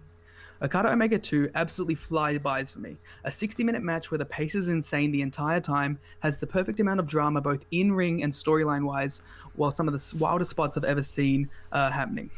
While also building to just the most epic of conclusions in front of an absolutely molten crowd as loud as you'll ever hear one. I really love this match because Okada feels like the final boss that you just can't beat. He's more resilient than Omega, he's more composed than Omega, and when he needs to hit that next gear, he's simply better than Omega. If this match had gone on a minute longer, Okada would have beaten Omega, and that's what eats him up inside. That's after his loss at this year's G1 is what spurs him to make the challenge to Omega, which ultimately cost him the title and his mind for a little while. Whenever Omega gets the advantage in the match, he lets the opportunity slip, either by posturing too long or being too cocky, and towards the end he knows that this has cost him. I know that some people probably hated the Cody spot, but in the moment, I felt such dread that Cody would come in and steal not only the match from Omega, but this from me. The Bullet Club at ringside really made this feel like a massive deal to me. Matt screaming his lungs out for Omega to get up towards the end mirrored my own feelings. The nervousness that I felt is what makes this match my favorite ever. The fact that I could watch this match 3 years later with my heart beating in my chest, my stomach in knots, biting on every falsie. That's what makes this my favorite match ever. I know it's not for everyone, but for someone who's completely invested, for someone who's watching their favorite wrestler ever almost reach their goal against the biggest force in the company, I hope you can understand why it is. Okay, that was beautiful, Liam. Thank you. I thought it would be easier than me writing down spots because I was like, I'm just invested in it. I didn't even have my phone in my hand. I didn't check it once. Here's what I'm going to say about this match, okay? I didn't hate it. I'm not. You're swerving them all. If people want me to come out here and completely bury it, they're good. This is the wrong one for that. I mean, the one I fucking hate is the G1 match, which I've ranted about in this podcast before. I don't really have to do it again, especially when it wasn't the one you chose. But this is still 3rd out of 4 for me for the 4 matches. I've never rewatched. Actually, you know what? I had never rewatched this or the following year's Dominion match because they're so fucking long. And, it's not my favorite wrestler in there. So this is the first time I ever rewatched this match. I mean, I saw it when it happened, obviously. At the time, I gave it 4 stars, I think. So it's not like I hated it or anything. I really hated the idea of sitting through it again because it's fucking 60 minutes. And I was very angry for that reason. But yeah, I mean, to me, the best one is clearly the Tokyo Dome one. That's the only one of the 4 I've ever rewatched. And I actually do legitimately love that match. This is my number 1. The Tokyo Dome match is my number 2 ever. So the Dominion 2018 one, I think I like more than this, but again, I've never rewatched it either. I don't think I've even rewatched it.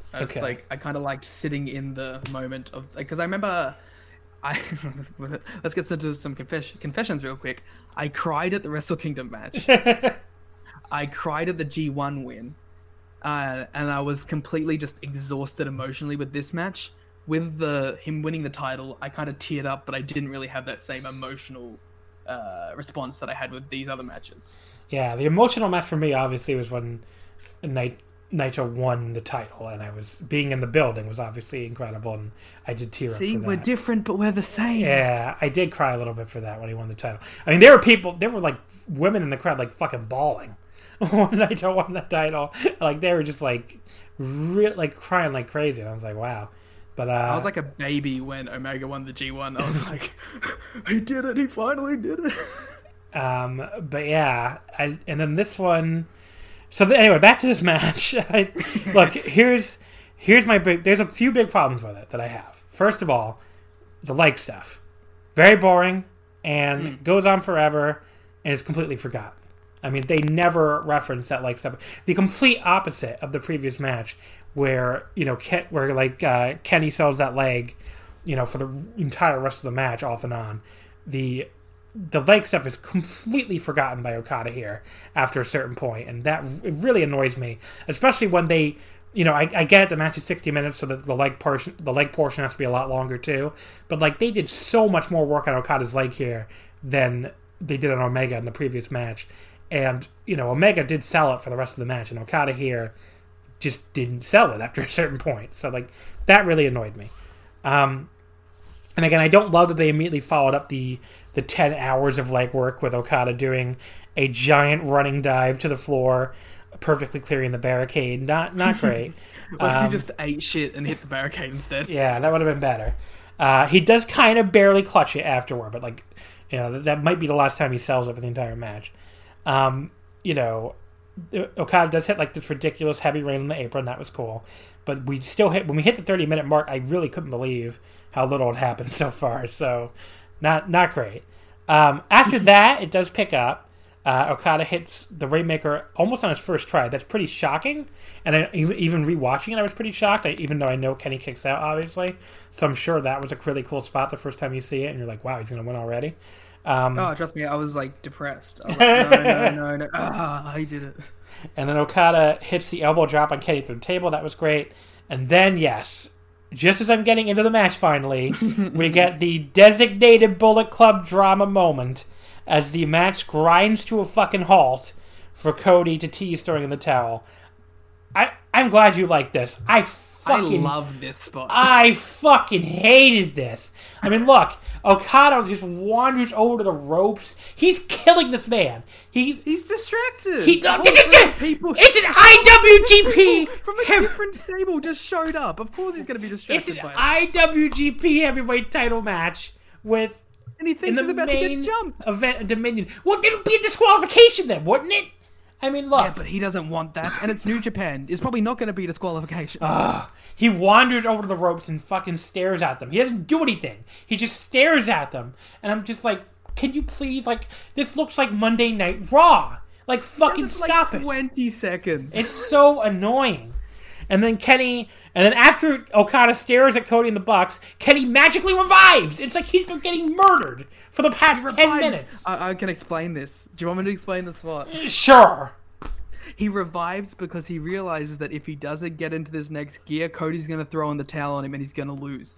Okay. So this is like his last burst of energy because he knows if he doesn't have it, Cody's throwing in the towel and he's gone. I don't know. I mean, if you want to like sum up why I was happy when the Elite left, this would be the spot to do it, because it's like you're in the middle of a fucking 45-minute IWGP Heavyweight title match in the main event of Dominion. I do not care about your fucking YouTube series. I do not care about your fucking white person drama. Get the fuck out of here and get Cody the fuck out of here. Get the Young Bucks out of here and let's just do the fucking match. When Kenny Omega was just Kenny Omega the wrestler, he had a much higher chance of connecting with me.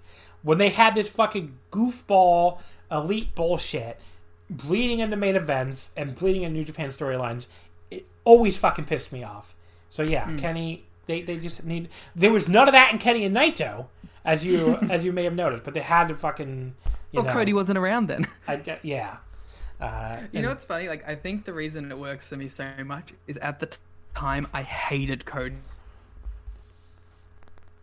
I hated Cody so much, and I hated that he was in New Japan. I hated that he was getting pushed. I hated that he was going to face Okada at the next show. I hated everything about Cody being there. So when he came out, I was like, you're not going to fucking do this to me. I mean, it's just, I don't know. It just doesn't work for me at all. And I guess if you're more invested in that stuff, it probably did work for you. But like, the Japanese fans didn't even really seem like they knew what was going on. So, like, they don't... That was always the big problem. It's like, they don't watch Being the Elite. It's a fucking show in English. So it didn't work for them, you know? And just, I don't know. It's just like... They had started playing it up on the shows. It's not like it was just completely out of nowhere. They had teased the tension between Cody and Kenny. They did... I mean, the fans did not react to it, though. The level you'd expect for this big throwing the towel spot in the middle of this... You know what the thing was, though? When I was watching it the first time, I didn't hear the fans because I was screaming, no! That's fair, I guess. But like, you got to admit though, that last 10-15 minutes, the crowd is just exploding. That's my next note. Like the end of the match is amazing. Like, I'm not going to sit here and argue with anybody if you're going to tell me the end of the match is great. I mean, there's a whole awesome sequence where Okada and Omega like trade a bunch of moves and stuff. And even though there's no logical reason why Kenny should be revived, it's just, I wrote down, I guess Cody's mere presence revived him. Wouldn't it for you?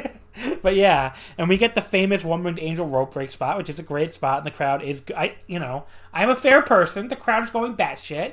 I'm not going to pretend they are. I was so mad. And then my favorite part of the match, Kenny is a fucking idiot, and he does the fucking gun pose for like 10 goddamn hours when we're 50 minutes into this IWGP title match, and that I was already to be really mad at that spot, but then Okada gets up and lariats the shit out of him, and it's awesome. It's like Okada made this fucking dipshit pay for holding this pose for that long, so that was great. Yep. And then now here's the spot where we're probably going to disagree.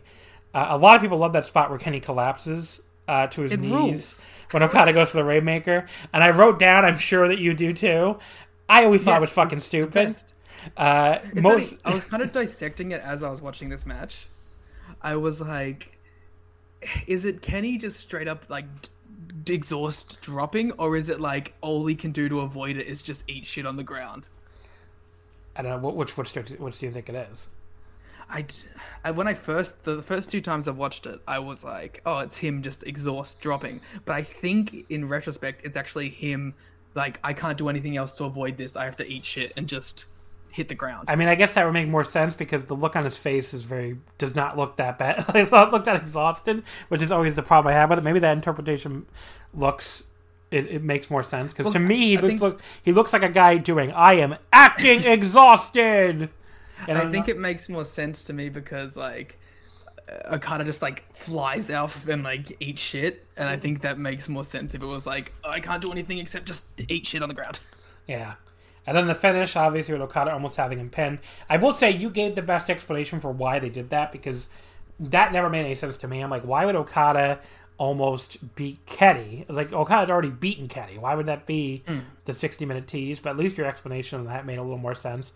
So I He think, directly references it, like that the 60-minute draw was like his biggest failure in his reign. yeah.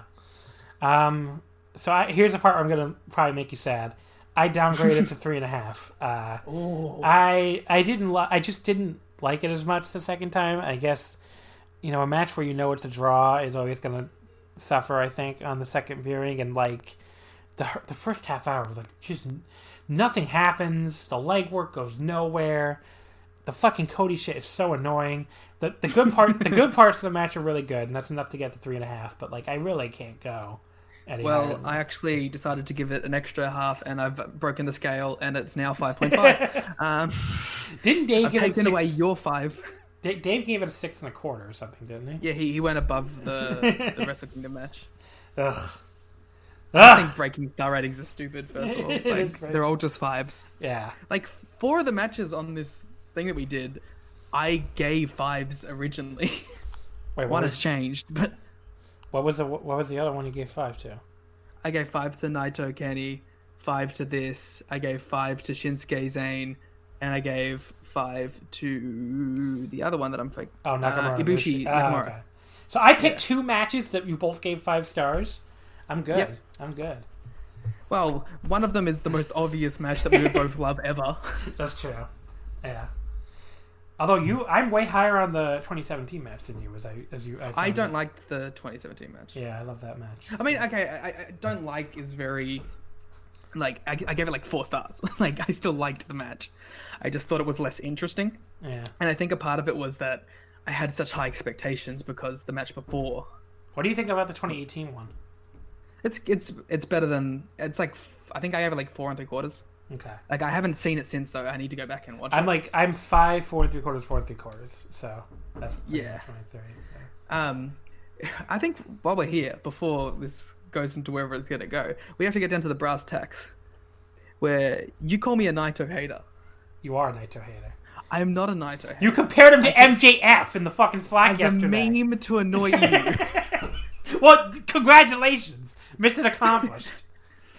I don't think I can be a Naito hater if I have given Naito multiple 5-star ratings. Well, everybody calls me a Kenny hater, and I've given him multiple 5-star ratings. So here's what we've come to learn today. Just because we like to bury people sometimes, perhaps we are not haters. I mean, look, when Kenny annoys me, he really fucking annoys me. I mean, there are Naito matches. just bored me. There are matches where like other people think Kenny is fucking. This happened repeatedly in the 2018 G1. That was probably the worst for this, where like people were saying like, yeah, 4.5 on every Kenny match, and I'm like, no, it was 2 3/4. Like I think a lot of people got turned off by that, to be honest. Yeah, people really got annoyed at me that year.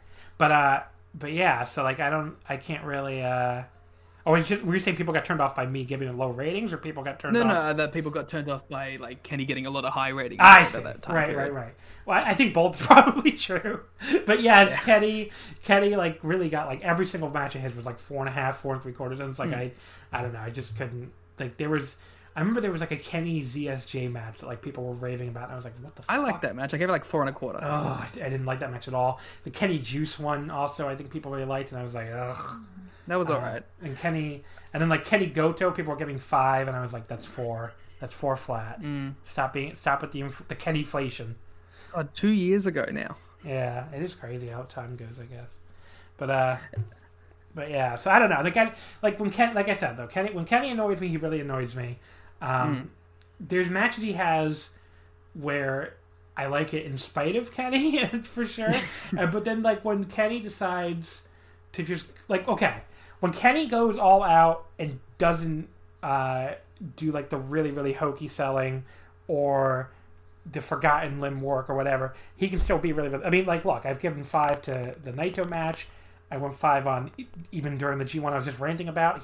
He still had a 5-star match for me with Ishii. And I'm trying to think what else I've given.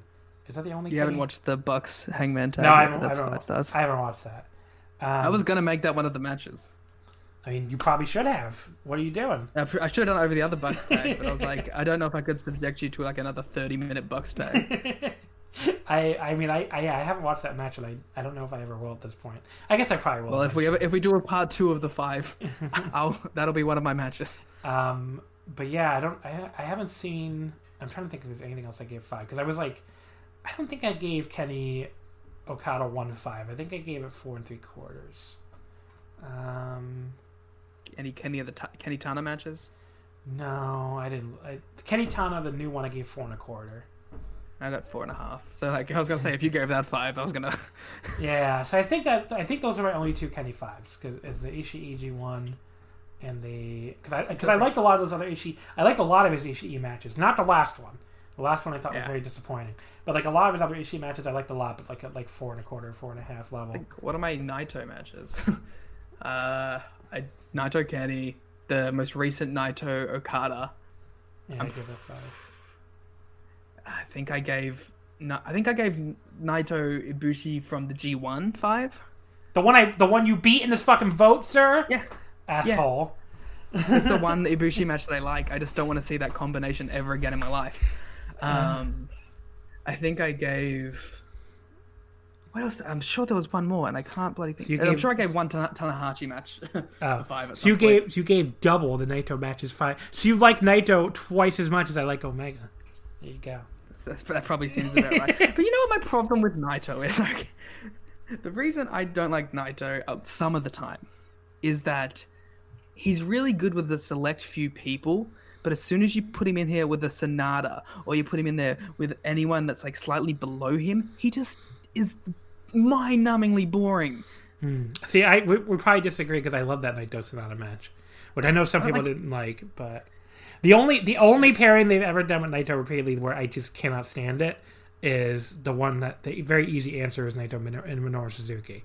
And even then they have one match I liked that nobody else liked. I liked that last one, the destruction match they had, but like, man, that fucking what's it called match was really bad. The wrestling Hinokuni. I remember I have like a really random. Do you remember Okada Suzuki from New Beginning? Yeah, that match sucks. Yeah, I gave that full 5. Okay, I don't like that match.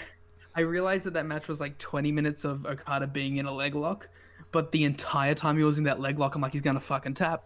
He's gonna tap. I was like pacing and I was watching him in the leg lock. Like I went so high on that match. Yeah, I didn't love that match. But yeah, I don't know. The where you think Naito is boring, I probably just find him interesting. I guess it's just different opinions. I don't know. Yeah, I really like his different character. Strokes for different folks. I really love his character work and stuff. So like even the matches that maybe aren't filled with like super exciting spots or whatever, I still tend to enjoy. So, but it's like it'll come up with like I think he disappoints me when I don't expect him to, but then he'll blow me out of the water when I'm like, oh yeah, whatever. Like I remember I hated most of his Okada matches. I don't like most of them. I think the one that he main evented Wrestle Kingdom with is like legitimately 3 stars. Wait, what you mean the semi-main? No. The 2018 one. Yeah, that one's like a 3-star match to me. I love that match other than the ending. So there you go. And like, I like the Jericho match that isn't the Wrestle Kingdom match. I hate the Wrestle Kingdom match. I gave that like a dud.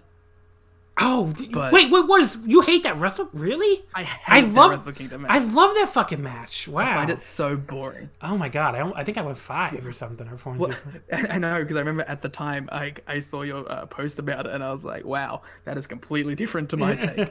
I mean, I like the Dominion. The Dominion one's really good too. But I like the Dominion one a lot. I like the Wrestle Kingdom one better though. The Wrestle Kingdom one is like one of my favorite. That match is so good. I was going to say, what do you think of the Jericho Omega match? I don't remember what I gave. I didn't like it that much. I think I went like 4.5. Yeah, I was in the 3-star range probably. But yeah, Naito Okada, I see. We definitely disagree on that series because I don't know if you ever see the 2012 match. I love that fucking match, the Korakuen one. I like the Korakuen one. Yeah, the 2014 one's awesome. Yeah, that one's awesome. I like the semi-main. My thing is, I like wrestling Stardust Genius Naito way more than I like LIJ Naito. I mean, I love Stardust Genius Naito, but that's still quite a take. So, well, because I like Tanahashi and I like him being a Tanahashi clone. Yeah, but I mean, a lot of people hated Stardust Genius Naito, so I don't really know. I always liked him, but I was, that was not a popular take back in the day. So, there's oftentimes I'll go back and play an old TW game just so I can book Stardust Genius Naito. Naito and Ishii before the hate. They had so much great matches. They had so many great matches during that period. So yeah, I should pick one of those. Never title match. Yeah, they had a bunch of. And then Ishii had that great match with Yujiro, and I was like, "What the fuck?" Yeah. Well, Naito and Yujiro have like an amazing match in the 2014 G1. I think they just put it up with English commentary. If people haven't seen it. I'm pretty sure I've seen that. That match is fucking awesome. Like Naito's 2014 G1. He has a really awesome match with Yujiro, an awesome match with AJ Styles, and an awesome match with Okada. So that's probably one of the best G1s he had. Even. What year was the Tanahashi finals? That was 2013, I think. Yeah, 2013. That was, fun fact, that was the first live New Japan show I ever watched. Yeah. So. And I remember because I'd watched the G1, but I had only seen one block. So I had no idea who Naito was. Like, how the fuck did he make it to the finals? I have no idea who this guy is. But yeah, the 2013 is the G1 he wins. He gets a bunch of backlash. So by the 2014 G1, the fans really aren't with him anymore, but then he still goes out there and has like all these awesome matches. So did he have an Ibushi match around that time? That was 2013 G1, I think. Oh, 24. Oh, the G1 the 20 there's a 2015 New Japan Cup semifinal, I think. Because the year Kota, because there was a time when they both had like the matching team gear, but they were facing each other. Yeah, the year that Kota won, they definitely faced each other in semifinals. So that was 2015. But yeah, I really like their tag team. Went anyway. The Golden Stardust, yeah. Yeah. And then they just didn't that ever become a thing? This is just us reminiscing about mid 2010 New Japan now. Yeah.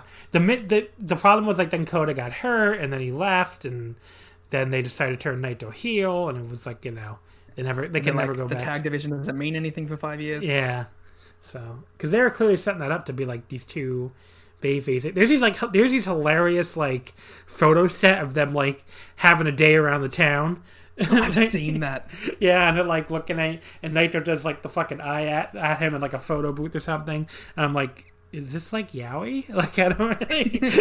Mean, basically, like it's very very cool in an interesting way. It's like such a time capsule because then they spend the next like half decade killing each other. But dropping each other on their heads from like top rope pile drivers. Yeah.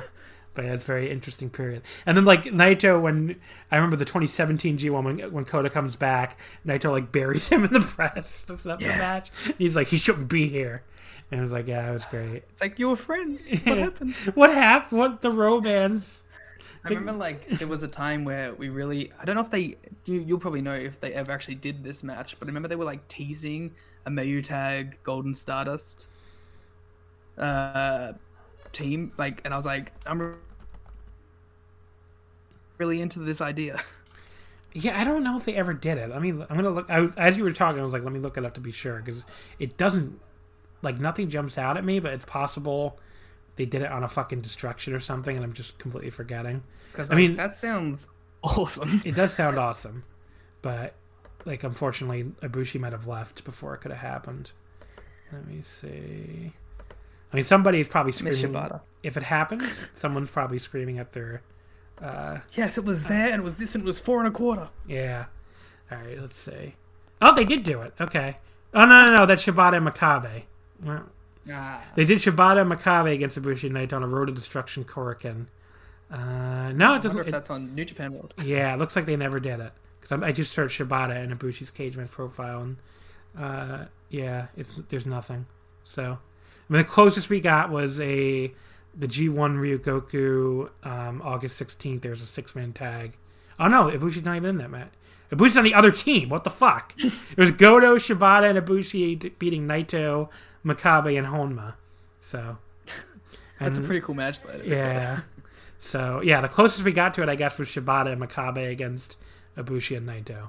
So if that even made tape, and it probably did. I don't know if it's available. but you on know, YouTube. it's so weird with New Japan World and shows from that Yeah. time, where it's just like Yeah. half of them make it onto New Japan World, half of them don't. I mean, there's no way it didn't make tape at the time. It definitely would have been on Samurai, like almost all the Korakuen shows are. But Dave Meltzer gave it 3 3/4. So there you go.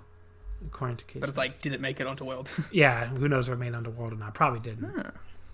But anyway, so that was our mid 2010s New Japan. Trip down memory lane. I mean, yeah. What would you? How would you rank the years, Liam? That's a good. I always like that discussion. If you count the Bushiroad era starting in 2012, because like I bet we would disagree on the bottom year because my bottom year is 2018 by a mile. See, I'm not 28. I'm not even that hot on 2019. I think 2019 might be my least favorite. I like 2019 a lot. I know. I remember listening to actually I listened to you guys bury it on the Wednesday War Games at one point, and I was like, no, I think 2019 New Japan's awesome. Let me think Like of how. 2017's up there for me because that was Kenny's like rise. Yeah, I mean that's So that's a obviously that's a I'm gonna mid tier year for me because it has Naito and Tanahashi, which is still really good. I mean, my favorite year, I think would be 2015. It may be because you get like the very start of LIJ at the end of it. You get it has my favorite G1 ever, probably as far as the last 3 nights, where you have like the Tanahashi AJ match, the Okada Nakamura, and then the Tanahashi Nakamura final, which I love all of that. The year that Okada had like most of his title matches in that giant run, Yeah. like with the Shibata. So that's and stuff, 2017. Yeah, maybe I do like 2017 and I don't like 2018. Yeah. Maybe that could be it. 2015, I think, is my favorite. 2013's up there. I do like 2015. I like 2013. What year was Sakuraba Nakamura? I think it was 2013, right? Let me see. So Kingdom. Because like that match is one of my favorite New Japan matches, though. Yeah, I mean, that match is awesome. I believe that's Wrestle Kingdom 7. Let me double check, which would be 2013. I know, very exciting audio, people looking up things on the air. Yes, that is 20. I was right. Like, That we're is. just doing that bit where it's like, hey, remember this? I'm like, yeah. It is Wrestle Kingdom 7. So there you go, 2017. Or 2013. Wrestle Kingdom 7, 2013. Okay. So you're right. But yeah, 2013 is awesome. 2015 is awesome. 2014 to me is a weird sort of down year in between them, but it's still really good. 2016 I don't love, but you know, it has one of my favorite matches ever, but the rest of the year to me is like very hit or miss, and it felt like they were kind of finding their way after they lost all those people at the start of the year. And you know, there's a lot of the year that I mean, the G1 until the final. I mean, other than that, Omega Naito match is probably my least favorite G1 of the era. Like, see, I love that G1. Yeah, I don't love that G1 at all. It doesn't. Had Nakajima, Elgin, Shibata. Yeah, Marufuji. I don't know. It was. I mean, I love the Marufuji. Maybe I'm being too strong. Match I love. Maybe I'm being too hard on it. I do love that match too, but I don't remember like as many standout matches as some other years. I think that it might be the most disappointing because we got the start of the Noah New Japan feud and then it never had climaxed. Yeah. So, what years did we not talk about at all? That, like, I guess, 2012 was good, but not on the level of the other ones, I think. So yeah, I guess I would rank them like, I definitely ranked 2015 first, I think. So maybe like 2015 1, 2013 2. 2015 G1 is a real strong contender. Yeah. 2013 2, 2017 3, 2019 4, 2012 5, 2016 I like the 6. earlier stuff with Devitt's heel turn stuff too. Yeah, it's pretty good. That's like 2013. So, but yeah, because that was basically when I came in, so I'm very nostalgic for that era. Right. 2018 is the bottom for me for sure, and then like 2020 was off to a really good start for 2 months, and I mean I was loving 2020, and then it had a very good Wrestle Kingdom that I enjoyed. And then I really liked the New Beginning tour too, but yeah, I don't know. That just fucking... That Kenta match was good. Oh, the Kenta match is awesome! Ugh. How dare you, Liam. I have you on my show and you bury that match at the end. I gave it 4 whole stars. So I don't even remember what I gave it. Let me see if it's even on my wrestling spreadsheet. Actually, I went up to 4. I gave it 4 stars when I watched it live, and then the second time I watched it, I moved up to 4.25. So I remember there was one Wrestle Kingdom match that everyone hated, but you were like, "No, it's good, I swear." Which one was that? I don't know. Which one am I talking about? It might have was Sonata involved in something? Sonata Saber? Sonata. Did everybody? I don't think everybody hated Sonata Saber. I liked that match, but I don't think that was it. There was one match that you were really positive on, and everyone else was like, "No," and you're like, "No." You could be talking about a lot of stuff. You just don't like it because these people are in it. I don't know. I don't know which one you're talking about. Was it from this year? What was the date for Kenta and? I don't know. I think it was this year. Let me say Wrestle Kingdom. Kenta, where's this New Beginning? In Osaka. Here we go. I gave it 3.75. It did make the spreadsheet. Okay, 4.25 for me now. 4 stars the first time I watched it. I moved it up the second time. What's the Wrestle Kingdom match that this doesn't even ring a bell to me.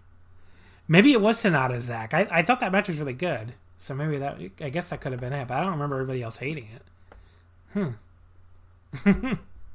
I don't know. I don't know the answer. I don't remember. Yeah. I wish well, I'll have a look and I'll see later. I'll be like, which one was it? Yeah. I don't know. Anyway, we should probably wrap this up. It's like, 3 a.m. where you are now? So I was going to say, let's just whimper out towards the end of the show. Liam, I know you got a thing to plug, so go ahead and plug it. Yeah, I do a show on Thursdays, Fridays, or Saturdays, depending on my schedule, in which I compare AEW and NXT completely without any bias whatsoever, and we talk about Wardlow. And I used to play the kazoo, but I've retired the kazoo, and there's a lot of karaoke. Garrett will sing Judas, and it's basically turning into a political podcast at some points, and it's basically turning into a video game podcast at some point. So who knows what's happening anymore. I do enjoy the show, so I can go ahead and say, if you haven't checked it out yet, and you're interested at all in AEW or NXT, you can check it out. I mean, honestly, I like the show a lot because the two of you are funny together, and it's under an hour, so it's almost a lot of weeks. So it's a very easy listen. So I definitely recommend it, even though I'm not a big fan of either promotion. But it keeps me up to date on them, at least. That's the weeks when we have nothing to say, so we're just like, eh. Yeah. But it's a very, very good podcast. The Twitter is at WarGamesPod, which I will say since Liam did not. So there you go. Yes. At WarGamesPod. Just follow Garrett. Just follow Garrett. And of course, this is Wrestling Omakase that you're listening to. Our Twitter is at WrestleOmakase. Unfortunately, wrestling did not fit. Next week, I have on so we already had on Kevin from the Bad Wrestling Podcast. And now next week, we're going to have on Chris from the Bad Wrestling Podcast. So we'll have both Bad Wrestling Podcast hosts on here. I already saw his 3 matches. It's quite the departure from this week. So if you thought this week was too heavy on New Japan, next week we'll probably not have any. I don't think I'm going to pick any for my picks either. So, and he definitely did not pick any New Japan Pro Wrestling. Let me tell you, he picked some interesting shit. So we'll get into that next week. So in the meantime, thank you as always for listening, and we'll see you next time. When you need mealtime inspiration, it's worth shopping Kroger, where you'll find over 30,000 mouth-watering choices that excite your inner foodie. And no matter what tasty choice you make, you'll enjoy our everyday low prices, plus extra ways to save, like digital coupons worth over $600 each week. You can also save up to $1 off per gallon at the pump with fuel points. More savings and more inspiring flavors make shopping Kroger worth it every time. Kroger, fresh for everyone. Fuel restrictions apply.